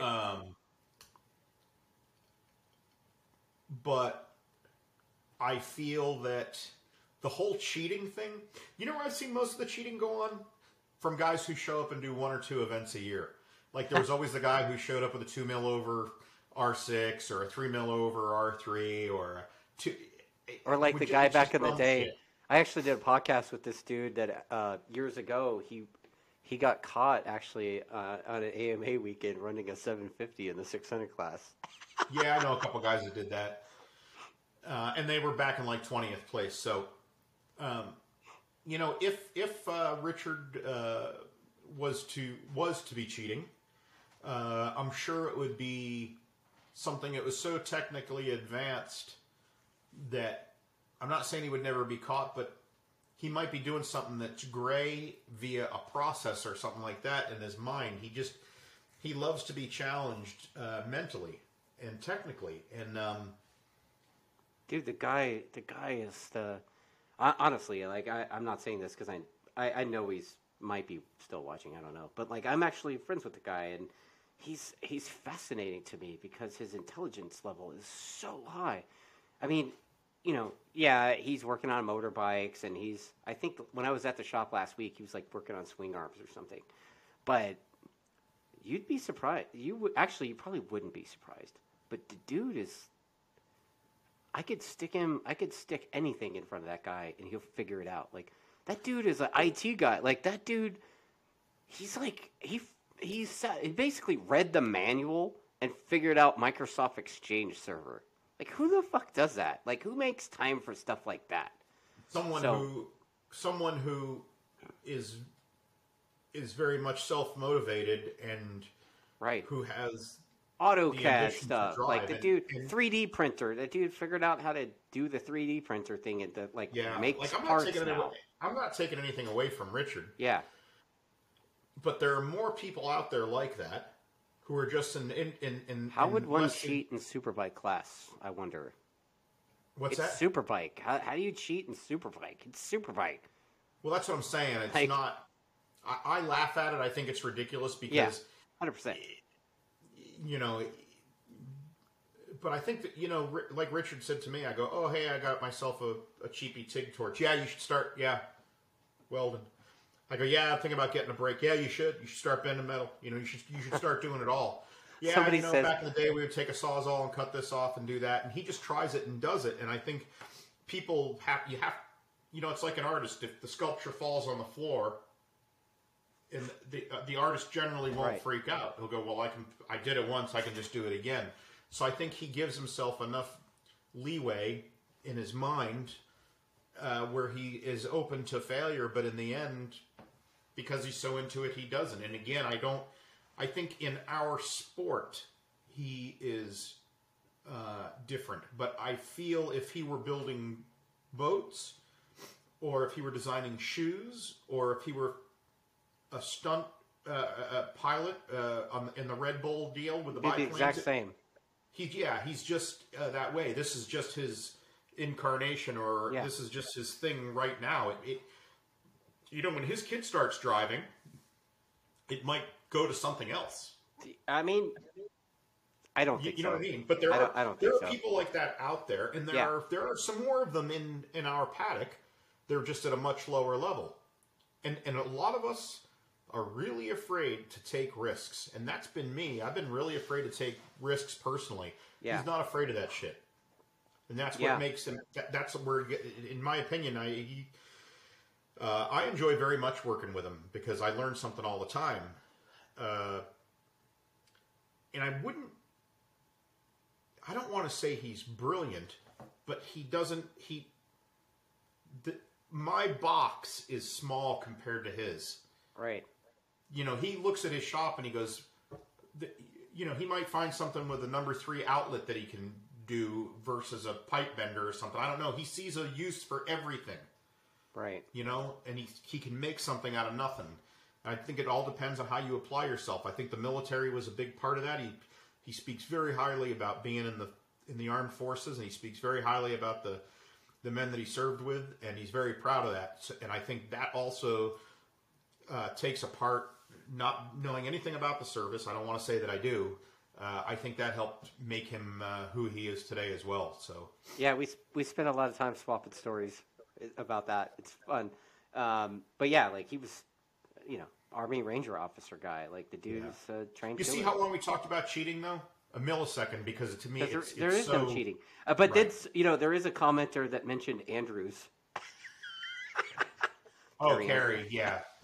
But you could now look, everything that Carey was doing, a lot of other people were doing that year. Right. Especially 96 or 98 with GS6R frame. He just got busted because he was just so...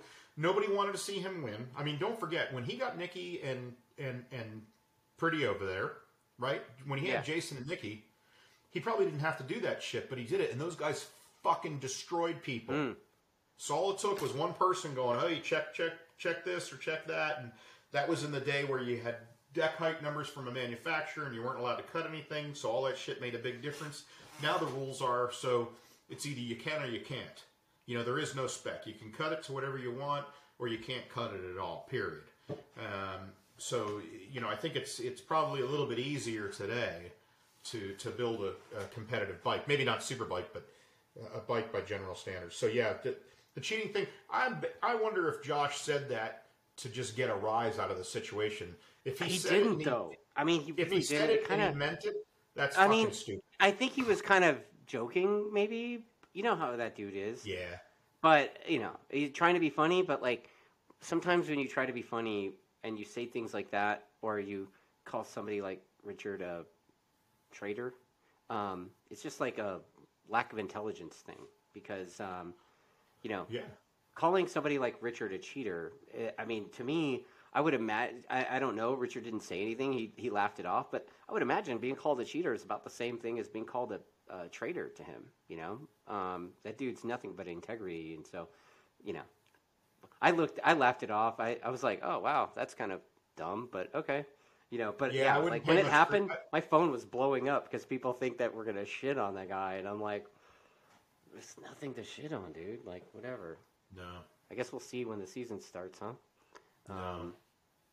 Josh Heron is a lot like me in some ways. We're our own worst enemies, right? You could probably say that about a lot of people, but I've gotten into a lot of trouble by saying stupid. I'm not everybody's flavor Kool-Aid either. By saying dumb shit, and so is he. So, yeah. With any luck, someday maybe he'll refrain from that. I know that every year I'm getting better and better and getting dumber and dumber. So. Well, I mean, I tell you what, you know, the Heron guy, you know, being on the reel, like the guy is on a legit Superbike. Like the Ducati thing is a missile, and he's got factory Ducati support. You know, I mean, he's got the opportunity to be a threat if he wants to. Yeah, you know, I'll buy that, and I think that's legitimate, and I think you're telling the truth.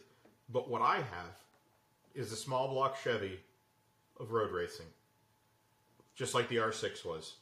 It doesn't take a magician to set up the R1. The electronics are the most difficult thing. The bike handles great. There's some very standard settings that work awesome. So when you talk to people about the Ducati, it doesn't matter who it is, dude. Every single one of them even the champions, they go, oh my God, this motorcycle's so difficult to work on. And oh my God, if you thought it did this good, it's horrible here. And it's horrible there. It does this great at this corner. It does this great at this corner. But that bike really has some track favorites, and I have to believe that it's not just the V4. You know, yeah, Josh beat up on everybody on the V2, but I got to say that bike, that's not a real road race bike. That's a street bike, and you couldn't do a lot to it. So right. I think he made it look pretty easy several times because of the experience that he has, and because of some of the lack of experience in that class. Yeah, I'm not taking the championship away from him, but this year will be a lot more difficult. I mean, I think. Dude, you know, people said to me, stacked, just like they said to you, they go, oh I mean, my God. I'm not He's crazy, right? racing in Superbike. Awesome, Dude, he's gonna get crushed. Superbike, it's so exciting right now. I'm just like, I'm looking at the hitters at front, and I'm just like, holy shit, dude. Like, has it been this stacked ever? Like, I mean, I'm thinking back, and I'm like, I don't remember it being stacked like this with that level. All the, No, it's like, been yeah, it's been a bit. Don't forget, we've been missing the Yosh deal, yeah, right? So yeah, to get a couple of other bikes back on the grid, really good competitive bikes, like that Ducati's fucking proper, dude. yeah. All our Yamahas are, Riches are. The The BMW. the BM, the BMs are proper, Yeah, and then obviously Um, the Suzukis are still what they are. I mean, we've yet to see the best of Richie Escalante. I think, like I've got pretty high expectations for that dude to come out swinging a little bit. I do. I just think he probably needs a situation to evolve around him. Right. Again, I don't know really the inner workings of what goes on in his career or anything like that. I've got some friends that work over there, but I think that motorcycle should probably be doing better than it is. But that's from the outside looking in. Yeah. I mean, it's a GSXR, right? It's the most winningest production bike in motorcycle racing history. Yeah. Well, But I when you mean, talk- the reality is, I'm just going to throw this out there. There is a certain team, the blue team, that is the winningest team in motorsport. Period. Attack Yamaha is the winningest team in motorsport for the last 3 years. Not like we looked. Richard and I went through and we're like, shit, more than Formula One, more than, because how many teams could say they went out and won 16 out of 19? Well, no, for sure, dude. I mean that's For sure. I mean it pretty much this year too. I mean whenever he didn't fall down, he pretty much won, right? So it's kind of strange to see him fall down as much as he did this year, but Jake pretty much wins if he doesn't fall down. Well, I mean, I would Or suspect the breakdown. same thing's going to happen this year. He's not going to fall down unless he's pushing extra hard, and it's up to the rest of us to make him push extra hard. I mean, I can tell you right now, Matthew will come out of the gate, with flames coming out of his fucking nostrils and Like steam what coming else from is wheels. new, right? Like that's like standard. Exactly. That's an average Tuesday night, right? So Right. No, I'm really happy, and you know who else is? I'll tell you that. I think when PJ first started that ride, they said, "Oh, well, we thought he would have come a lot farther, a lot quicker." I think PJ in his mind, and I could be very wrong, but I think PJ in his mind is like, "Man, I finally got a ride like on a really legit team. I don't want to fuck this up." And then when he heard, hey, we might be switching up riders or whatever, like at Pittsburgh, dude, is when it all started going good for him. And he was riding really hard, so I think he may have thrown caution to the wind or taken some more chances. But that's what all of us have to do it. The consistency is good, right? But how many, Jake had, 4 zeros this year? at least, yeah. Okay, so and he still won the thing. So to me, if we have a 0, I'm going fucking whatever. Right. I mean, I'm not. It's a long season. Y'all have like 1 million races, dude. It's not like back in the day where you got one race a weekend. Right. It's a big deal. I mean, I think you guys lost VIR from the schedule, right? Right. Is there a replacement for that or? No. So it'll be when we were at VIR, we'll be at Barber this year, and then we'll finish up at Jersey this year. And there'll be two triple headers, which I'm completely against, but it doesn't matter. We're gonna do them, and we're gonna make the best of them. It's a personal preference. That's all it is. I mean, you're already there dressed up. I mean, what the fuck? Exactly. Right? I would have rather seen another whole event. I like being at the races. I like racing a lot. It's all right. Okay. It's okay. Yeah, I mean, so Pinky's like better than the Yoshimura and all of the Matt and Mladen's area. Well, I was saying that, like right now, the hitters. I mean, you got Cam and Jake. You got Matt. You got the 3 riders on the Tytler's team. You got the Ducati. You got the Suzuki. I mean, between the BMWs, Matt, and the attack team, I mean, that's 6 dudes, 7 dudes basically capable of winning any weekend. It's been a long time since Superbike's been capable of that level of like 6, 7 dudes capable of winning. I think Miguel Duhamel was still racing when that was a thing, right? What? The only thing that most of these guys need to get is just a little sniff. Once they get a sniff, it's on. I mean, it's like blood in the water. I think it's great for the sport to have more hitters like that, because what happens is, it gets, even Richard talks about it.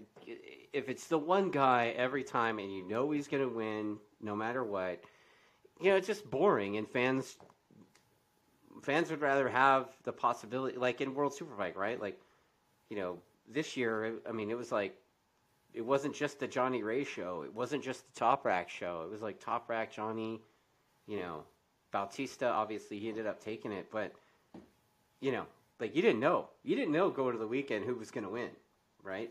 So, again, I think maturity pays off there, and I think that's where myself personally, I haven't been in the right frame of mind. A 0 or a 5th doesn't mean that you're out of anything. And right. I have to keep reminding myself of that. Even though every lap and every out is crucial, every weekend's crucial, you need to be complete. Shit's going to happen. Shit's going to break. Guys are going to fall down. They're going to get flat tires. There's going to be red flags. We're going to have bad luck. It happens to everybody. Right. And if it doesn't happen to you in a season, it'll get you the next season or the season after. Yeah, but at COTA this year, I got a text message from Jake, like the first night, obviously. And, he's had bad luck round 1 2 years in a row. And he's like, that's it. I'm skipping round 1 next year. I mean, he's not. But obviously he wouldn't. Yeah. But, I mean, the guy's had bad luck 2 years in a row, round 1, but he still comes away with the thing. So, stuff seems to be working over there. So you were saying that, I mean, I'm not going to, pin you down on what the hell happened, but I know you changed data guys. So is the Westby crew pretty much staying the same this year? Are you going to keep the... Well, Oliver Hutchinson left us because he's got a commitment with Iconic that's a full-time deal, which he loves, and then he also has an avocado ranch with his significant other. I did not know that. Ollie's got an avocado ranch? Yep, which is an extremely demanding position to have. I mean, It doesn't have to be demanding, but then it'll all go to shit and along with your nest egg. So he couldn't do it. I mean, we were lucky to get 2 years from him. It was fabulous. We all learned a lot, and he set a standard very high. So we have one of his disciples that's going to come work with us on the chassis with Robert Jensen. And, in regard to the electronic stuff, we will have an extra team player, which we're not going to announce just yet, for no other reason than it's just a big exercise for us. It's a technical exercise right now, so we want to work some of the bugs out of it. But Vito joined us starting at the Ridge last year, and we continued to do a lot of homework and stuff like that. And he'll work with us in some capacity this coming year. And like I said, we'll have an extra person at the track. And Ed's getting a lot more educated on the system as well. So I think we're going to have more people involved in it than we have in the past. A lot of times having more hands in something is not good. But I think with the gentleman directing it the way it is will be very good. And it's all going to be a process. I want to give kudos to Rich in regard to the electronic situation, because much like everything else, he opened the book and started reading it and started pressing buttons, and away he went. I mean, it's a little bit more technical than that, of course, but he's like, hey, you got to take a chance. Chuck, even you should be educated in this. You should know how to run the system. And I agree with that. I believe it. I don't have the mental room for it right now. I'm still trying to help do the very basic. But Ed is way more involved in it than he ever has been in the past, and he's getting way more of an education than he ever has. Again, we'll have another person at the track. We'll have some people in the background. So I'm very confident of what we're doing. We've got a really excellent database now from all the racing that we've been doing. Yeah. And I think it will be, hopefully, the most seamless season we've ever had. Well, let me ask you this. I saw you at Daytona this year. Yep. You were hanging out with Sully, doing the Twins Cup thing. But any plans on having Maddie race an R6 in the 200? No, it's not going to happen. It's not going to happen for a couple of reasons. What? One, because we have a such a commitment to Superbike. You know, if anything were to happen, health-wise, it would be a detriment. The other thing is to really do it and do it well, it takes a good piece of budget. And when people see, especially a rider, when he says, "Oh my God, it's $20,000 to win that," it's like, right, but not this year. Right. You know, you're going to get $5,000 if you win it, and then the team is going to take the rest of the money to recoup it. Right. You know, that's difficult for. I'm not saying that would be Matt, but there's no way we can just dedicate another $30,000 to $50,000 to do that. Now, somebody's going to say, "Well, you're full of shit, Chuck. I've been doing it out of the back of a U-Haul trailer for 35 years." The guy doing it out of the back of his trailer for 35 $2,000. years isn't winning. Right. Right. Right. I mean, look, I believe I'm the fire extinguisher guy, so I believe I'll be the fire extinguisher guy again, which is fun, Sure. super fun for me. But I believe we're going there with just one rider this year. Right. Smart. I think Camp P wants revenge for the 007 thing, and rightfully so. I mean, that dude, he's capable of winning that thing easy, I think. So we'll see how that goes. And, you know, Daytona is Daytona, though, right? So. Yep. I love it. There's a bunch of comments, too. There's a bunch of comments about it, too. I mean, you know, talking about Jake getting hurt at Daytona, like what you said, you know. Little oops in pit stop practice, and Jake smashes the wall, right? So, I mean, that could have put a huge detriment to the number one plate, right? That's right. Fortunately for Jake, he's a tough bastard. So, you know, the Daytona thing didn't really hurt him too bad, I guess. But, you know, still, the risk is there, right? The risk is there. So, absolutely. You know, so I guess I would imagine you're going to be at Daytona again with Sully, or what's the plan? Yeah, we'll be there with Ed, and we'll be there with another rider too. And we may even have a guest rider on a third R7. Oh, wow. We'll see what happens. But I was talking to some people. They're like, "Man, you should rent a ride for Daytona." And I said, "Yeah, sure." And the guy said to me, "I go, well, you're going to rent?" "Yeah, I was going to rent a bike for this guy." And I said, "Well, how much are you going to charge him?" He said, $2,500. I said, $2,500 for what? $2,500. What is that paying for? You get a $50,000 R6. Right. For $2,500? I don't think so. There won't be any renting of rides. You know, when you look at the R7 when we're done with it, it's about a $30,000 motorcycle. Right. And you know, you just can't go rent something like that for $5,000 and let it get the shit beat out of it. And anybody good doesn't want to ride the thing for free anyway. So you know, Pinky says Posh will win it again. Maybe. We'll see. You know, we'll see. You know, going back to your R7 project, I want to talk about the rest of the stuff that you guys do. I mean, you guys, on a race weekend, I know that you've carted people's stuff around. I know you had the Roach Kid a couple years ago on the R3. Yeah. You know, you do the R7 thing a little bit, and I guess that's kind of branching off. And then you used to help out Hunter Dunham for a few years too, right? It was sad to see that dude's jumping out of racing. He is to an extent. He was at the shop this past week, and I think he's still looking around to get some kind of a ride. What he's not into, hard to believe, but he wasn't into spending a couple of $100,000 a year.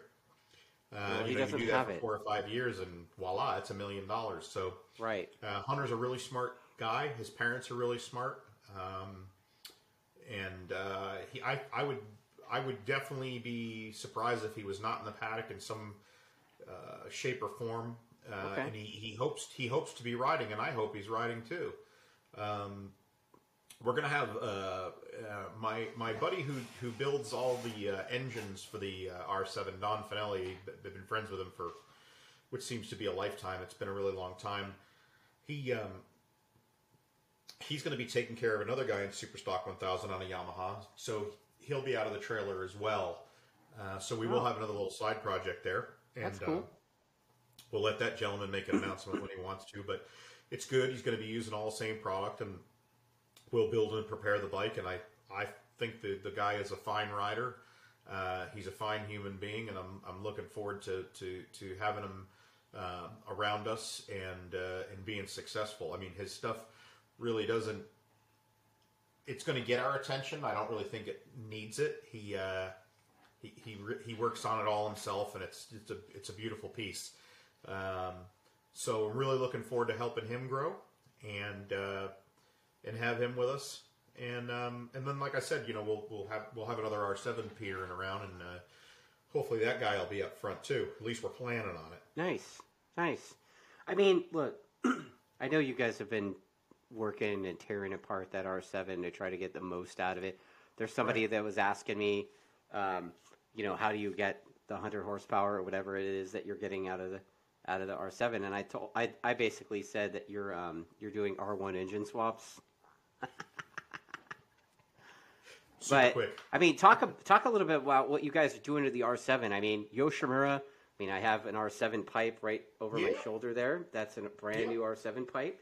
One of my guys just got one. Jimmy, he bought one out of our fleet, and it's over at Yosh. I guess they're doing some airbox stuff and cams. Yoshimura's got cams for the thing. So what are you guys doing? I mean, I know you had this trick airbox thing that you were doing as well. One of our partners in the deal is our crew chief for Western Racing, Ed Sullivan, and this has been something that he's been really interested in. Is working with this R7, and he has one, and he test rides mine for me when we need it ridden. So Ed has actually been the guy. But the driving force behind the airbox with the original design and a bunch of the CFD work and then the print work and stuff like that. But he's taken it from a concept on paper to a foam block to a mold to a really nice piece that will work really well, and I'm sure will cost a small fortune. But that's what racing's all about. So. I mean, that's the nuclear arms race class, right? The Twins Cup? Yeah. And I mean, I mean, I ain't gonna lie to you, dude, we're spooling the fucking reactor up. Nice. I mean, you said $30,000 R7. I mean, that's, that's a budget bike, dude. Like, that's a sub $10,000 bike to start with. So to take that thing from the budget street bike to... If you give me a brand new 0 mile engine, I'll give you back, or Giachetto will give you back for just over $10,000, one that makes 100 horsepower at the wheel. Okay. And reliably, right? Yeah. Because that's the thing, like, there's always that engine guy that's like, yeah, man, $1,500. I'm not going to mention names. Rhymes with Schmary Schmeen, right? But, I mean, you know me, dude. This is me, right? I think you should get a Schmortion. Yeah, so, I mean, there's always the guy that's offering less. But then, how much is the failure worth, Well, that's the thing. The R7 as a base was a budget motorcycle, but the bones of it, especially in the engine, are really robust. So the engine can really take a lot more than one would think. We're in the very beginning of the development of that engine, to be honest. Okay. So we have a kit that YMUS developed through their racing department, and it's a kit that was shared with dirt track entrants because it's the same engine essentially. An MT-07 and an FZ-07 and an R7 are essentially the same thing. The R7, the crankcases are a little bit different on it, but right. Basically, they have a really nice kit they make that they only sell to racers and people who are affiliates with their program. That is not available to everyone. You can put together a season no problem with no failures, but you need to do regular maintenance like a Superbike engine, you know? Right. And there's parts in there that'll be timed out. Now, the difference between this motorcycle and other projects that we've done in the past is we've had an awful lot of help from YMUS. We've had help from YME in Europe. We have had help from Attack Performance for chassis and engine stuff. We have had help from other Superbike entities. We've had help from car entities, from CFD entities. Everybody's wanted to get involved in this program. So everybody's had something constructive to add to the program. That being said, we're starting to get a stockpile of parts that work good and we can have a good base with. Now the chassis is something that we didn't spend a lot of time on last year. We made it turn and stop and really good, and you know the thing. It's a fairly inexpensive motorcycle, so it's got some parts on it that I don't want to say are substandard because they're not. They're perfectly fine for the street. But when you when you throw an extra 40% of horsepower to the thing, different things happen to the chassis, and of course, the larger you are as a human being riding the thing, the more you're going to feel flex and things of that nature. There's some ways around that and inexpensive ways within the rules to combat that. And I just think for what that motorcycle is, I think that motorcycle will probably enjoy the success as far as sales and miles per miles that the R6 gave. And I know that's really, R6 people won't like hearing that. Well, here's the difference. You go to any dealer and there aren't any there. So that pretty much tells you the story. They're sold out. They sold out before they arrived. I just saw your text message. That's hilarious. I knew what you were saying, but it's hilarious. All right, so I've got a few more questions. Brian Green has a few questions. The first question is the stock 1,000 thing. You know, it's 5 races. He says, who's going to put the money into a program like that for 5 races? But it's not 5 races. It's 10 races. It's 5 rounds. 5 rounds. Well, there's also Superbike Cup too, right? That's right. If you're part of that, yes, absolutely.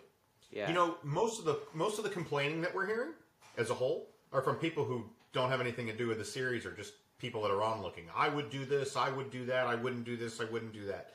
A lot of the people in the paddock aren't complaining. We don't have a lot of whiners in the paddock right now. It's really good. A lot of them got weeded out. There's some real tough cookies in the paddock right now. Some people that really want to get the job done, and they're not afraid to stick their neck out. I'm proud of the people. Wow. Okay. Well, that shuts that down. Okay, so here's another one. This is actually one I've heard many, many times before. By the way, I think Smiles Per Mile, I think that might be a new Track Days t-shirt. Thanks a lot for that, Chuck. The Aprilia 660, you know. Brian Green, you know, again, I'm going to give him credit for this, but basically a lot of people are saying the same thing. You know, it seems like it'd be a lot cheaper to just buy an Aprilia instead of dumping $30,000 into an R7. Doesn't the Aprilia make like 100 horsepower stock? I don't know. Where'd those guys finish this year? They didn't win the #1 plate this year, did they? Right. Okay. And now I'm not trying to be. Wow, that's just like a giant mushroom print on the guy's forehead. Like, come on, Chuck. Well, okay, let's go farther than that. Yeah, it's got an aluminum frame and it's got a real ram airbox, but there's no real way to tune it electronically. There isn't essentially a race ECU that gives you any depth. We're working on that with the R7. There's no suspension linkage. There's no linkage on the 660? No, it's direct. No way, really? Yep. And again, I'm not dogging on Aprilia. I'm not. I'm grateful that they're in the class, and I've got some very good friends that run a couple of teams. But I mean, the thing's coughing up rods all the time. I think they're finally going to give them connecting rods this year, which really isn't a performance boost, but at least it should give them a few more miles before they start having problems like that. Keep the oil in the bike. Yeah, I mean, hey, get Suzuki's.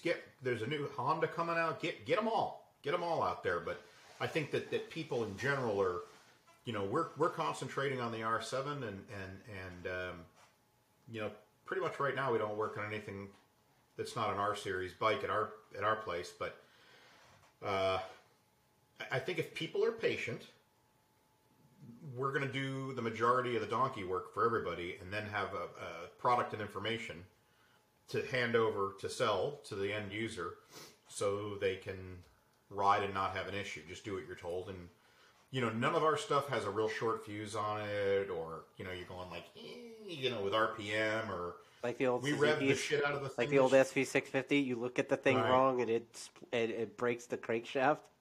Right. We revved ours to thousands of RPMs over what it calls for. And it made power up there. And we saw some wear parts. I think if we turn that RPM down for the common person and just have it there for back shifting and stuff like that, I think the thing will even live a much longer life. But it is racing. So it took Blake 2 engines to do the season. Wow. We just did a rotation. He didn't give us one and freshen it up and come back. We did it in a rotation form. And the other thing is that everybody that works with us gets the same recipe, right? So everybody has the same engine.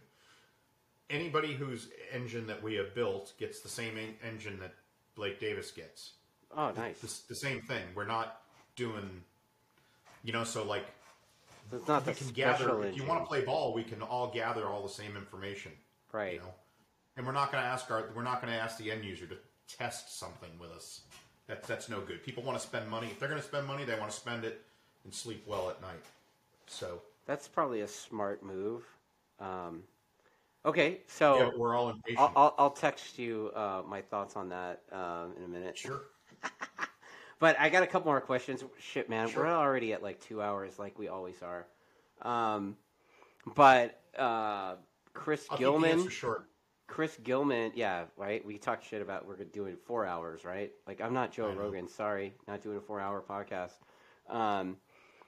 He wanted to know your opinion on Super Sport this year, but also he wants to know: do you think it's a reality for someone to do well in Motor America Super Sport and then move to World Super Sport, then World Superbike from there, or do you think there's a better path?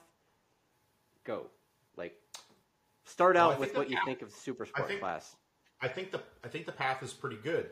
I think that class is going to have a lot more validity in the coming years, and people are going to feel a lot more comfortable with it, because inevitably all these motorcycles are all going to have the Medtronics kit on them, right? So that all the ECUs will be manipulated essentially by the manufacturer, and will have a certain amount of guidelines. So they're going to have a whole plethora. Like, pretty soon you're going to be able to have any motorcycle that's homologated for that class and a kit just to bolt it on there. I didn't like the idea of it at first, but I'll be honest with you, it's really growing on me, because they're really super active in this. Scott Smart and those guys in the World Championship are really super active in keeping an eye on it. And it worked well this year in the World Championship, so I think more of that technology will come back to us. Yeah. And it'll be better here as well. Right now, it seems there's an overdog, right? Somebody would say, well, the bike that Josh Herron rode is an overdog. Yeah, I don't think so much because of the chassis. Then they say, oh, well, the GSXR 750 is the overdog. Yeah, maybe. Tyler's a really great rider. You know what I mean? Like, he's really great. Then somebody goes, oh, well, the R6, but, that's standard bore, and you can only port the head to this, and you can only do that, and blah, blah, blah. Whatever. I think some of the best bikes in that class may have not been up towards the front. I'm not discounting the bikes that were up front, by the way. Right. I think there are other good bikes out there, but again, it's the rider and tuning getting chassis correct. Well, I mean, aside from Daytona, we didn't really see the Triumph, right? So Correct. we didn't really see the Triumph. We didn't really see much of the Cowie. And the reality is, most people don't realize that the 600 class is pretty much done. I mean, the manufacturers aren't making them. Well, anymore, unfortunately, it is. It's over. right? It's yeah, over. Dude. I mean, I think there might still be kind of a Suzuki, but not really. I'm not really sure, but well, it's like a CBR 600, right? right. I mean, it's the same bike from '07 that they keep on pumping out. But I mean, they're not. But they're going to allow them to do enhancements. Right. So the class, level. the next gen class, it's right now. It's going to be just super sport eventually, I would imagine. But they're calling it next gen right now in preparation, I think, because I guess you could call it a transition, right? Because like, what the fuck do you do? Like, the manufacturer stopped making the 600. Like, you're not going to stop racing, so they had to figure something out, I think. And I think they're doing a pretty good job with the balancing as well. I mean, you look at the R6 is supposedly the old dog, right? And the thing was competitive, man. Like, Rocco, if he had his shit together the whole season like he did the second half, it might have been a different points battle, right? So, well, I'm sure it would have been. And that's not taking anything away from JH2 either. I mean, he won the championship fair and square. The guy kicked ass and he won it. But again, those guys didn't come to play. They had an objective and they did it. Yeah. I think if things were different with several other teams in the paddock or other riders, where their business per se was to win races and championships, don't forget to, and I hate to, this is a kind of a shitty reality, but for racing, there's only a few of us who get paid to really do this. I don't have a second job. This is what I do for a living. This is what Rich does for a living. Right. This is what Team Hammer does for a living. This is what Tytler's race team does for a living. Those guys work full time, doing that. Albeit, I don't know if it's 2 of them or 20 of them. It doesn't matter. But racing's their business. Right. So, whereas in Europe, when you and I were there, you could see that even the very smallest of team was all business. Oh, 100%. All business. We sat and talked about that, right? I mean, dude, there was not a toy hauler in the paddock. There was not a van in the paddock. There was not a pickup truck in the paddock. It was everybody all was semis. everybody was given everything they could. Yeah, I mean, even the guy that was next to us that had like the kind of clapped out R6, right? Yep. Like even that dude, mind you, his semi looked like it was really like a furniture semi originally, but he had it wrapped up and it looked legit. That's right. So. It's a different game. So yeah, going back to the guy's question, I think that the next gen stuff is definitely going to be the way to go. If you're interested in Superbike and you want to be there inevitably, I don't think it's a problem jumping on a super stock bike. I'm really about that super stock class as long as people want to make the step. I look at it just as a step. You're not going to be a hero in super stock. You're going to get your feet wet. Hopefully you're going to catch the bug to go Superbike racing. And then you're going to go to Superbike. Yeah. I mean, a couple years ago, Kyle Wyman said almost the exact same thing.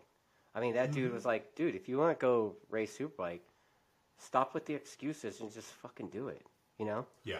And, I mean, you remember what Kyle rode in Superbike before he had that Ducati? He rode like a stock 1000 R1 first. He eventually developed it a little more. But I mean, it wasn't like a super bike, not really. No, it's quasi. Right. That's what we did for like a my year too. My bike is about what, maybe more actually, right? Like, So I mean, those guys. You look at the privateer guy like Max Flinders, right? That dude's doing the Superbike thing, and I think he's doing a pretty good job for a privateer guy. Max out of the is doing a great job. Max was given the coveted Sportsman of the Year award from Moto America, and I think that's a hell of an honor, to be honest with you. He is, dude. That dude is super friendly. His whole family, I think that's his dad in the pit, right? It is. Martin's his dad. Yeah. I mean, it's like, they're super welcoming.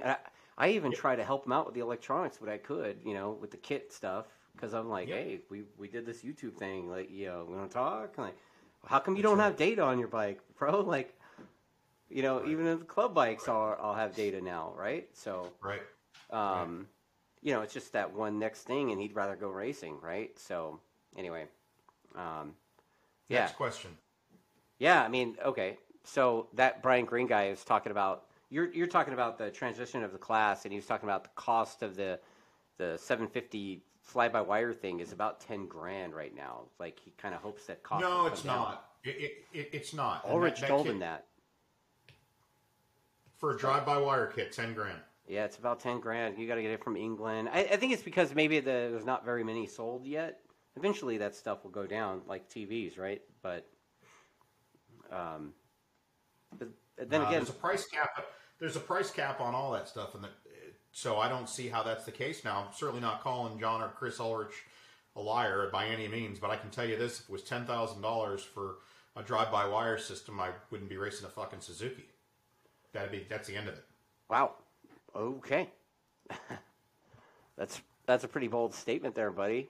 Well, but I mean, why would you Right, spend $10,000 on just on a drive-by-wire system? You got 1,500 in shock, 1,500 in forks, 2,000 in an engine, 1,500 in bodywork, kit electronics, all this other stuff, and now you're gonna spend that kind of money just to be legal in a class.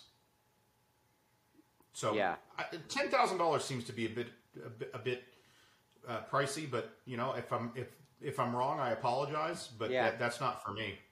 yeah, yeah. All right, man. I'm gonna start to wrap this thing up, basically. Yeah, But I got one last fan question I'm gonna go to, and this is sure. gonna like put you on the spot, and it's me being Ron Burgundy, right? Like I'll. Okay, so this one comes from Sean Sage. He asked to ask Chuck when he's gonna put Dustin Coiner on the second Westby Superbike.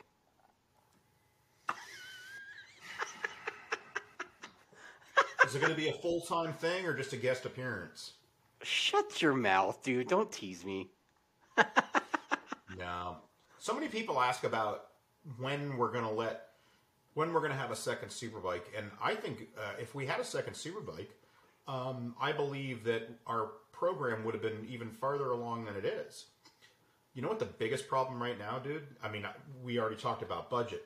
You can't find anybody to work. Yeah.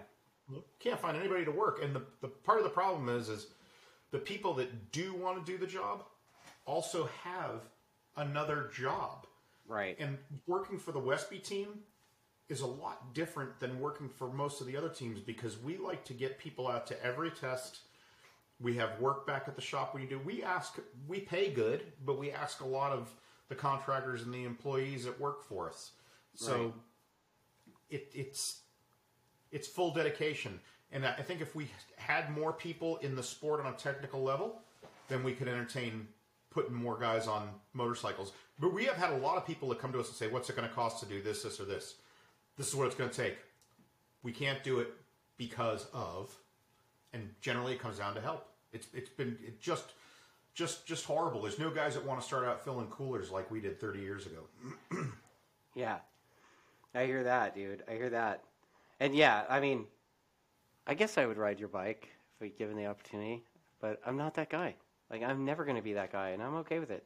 I hand that shit out. I don't have a problem handing that kind of stuff out, but boy, Ed and Trig, they're like, what? You're going to do what? Oh, it'll be fine. You're going to what? Right on, man. Well, you know what, Chuck? It's been fun, dude. We made it past 2 hours again, dude. Like, how does that even happen? I fucking rambled my ass off again. I'm not sure how much ground we covered. No, man, it's great, dude. We got through the notes. We did the stuff. It was great. I appreciate you taking some time out of your Georgia evening. Heck yeah. It's always a good time with you. Yeah, man. We'll have to catch up more. I want to do like the Superbike roundtable with you and Richard and the rest of the Superbike team owners. And now that the Ducati rider's been announced, maybe we could work on getting that going. I think that'd be really great to get everybody in doing that. Yeah, man. It'd be kind of neat to hear the perspective of the council. I agree. Yeah. I think it would be really fun for people to be able to hear that. Yeah. Yeah. So thanks again, Chuck. And I'm gonna sign off right now. But dude, again next Thank time. you very much. I appreciate you, and I appreciate everybody that watches and supports Moto America, road racing in this country, and any kind of motorcycle that is known to man. Get out and ride. Right on, man. Well, peace See you, out. pal. Thank you. Yep.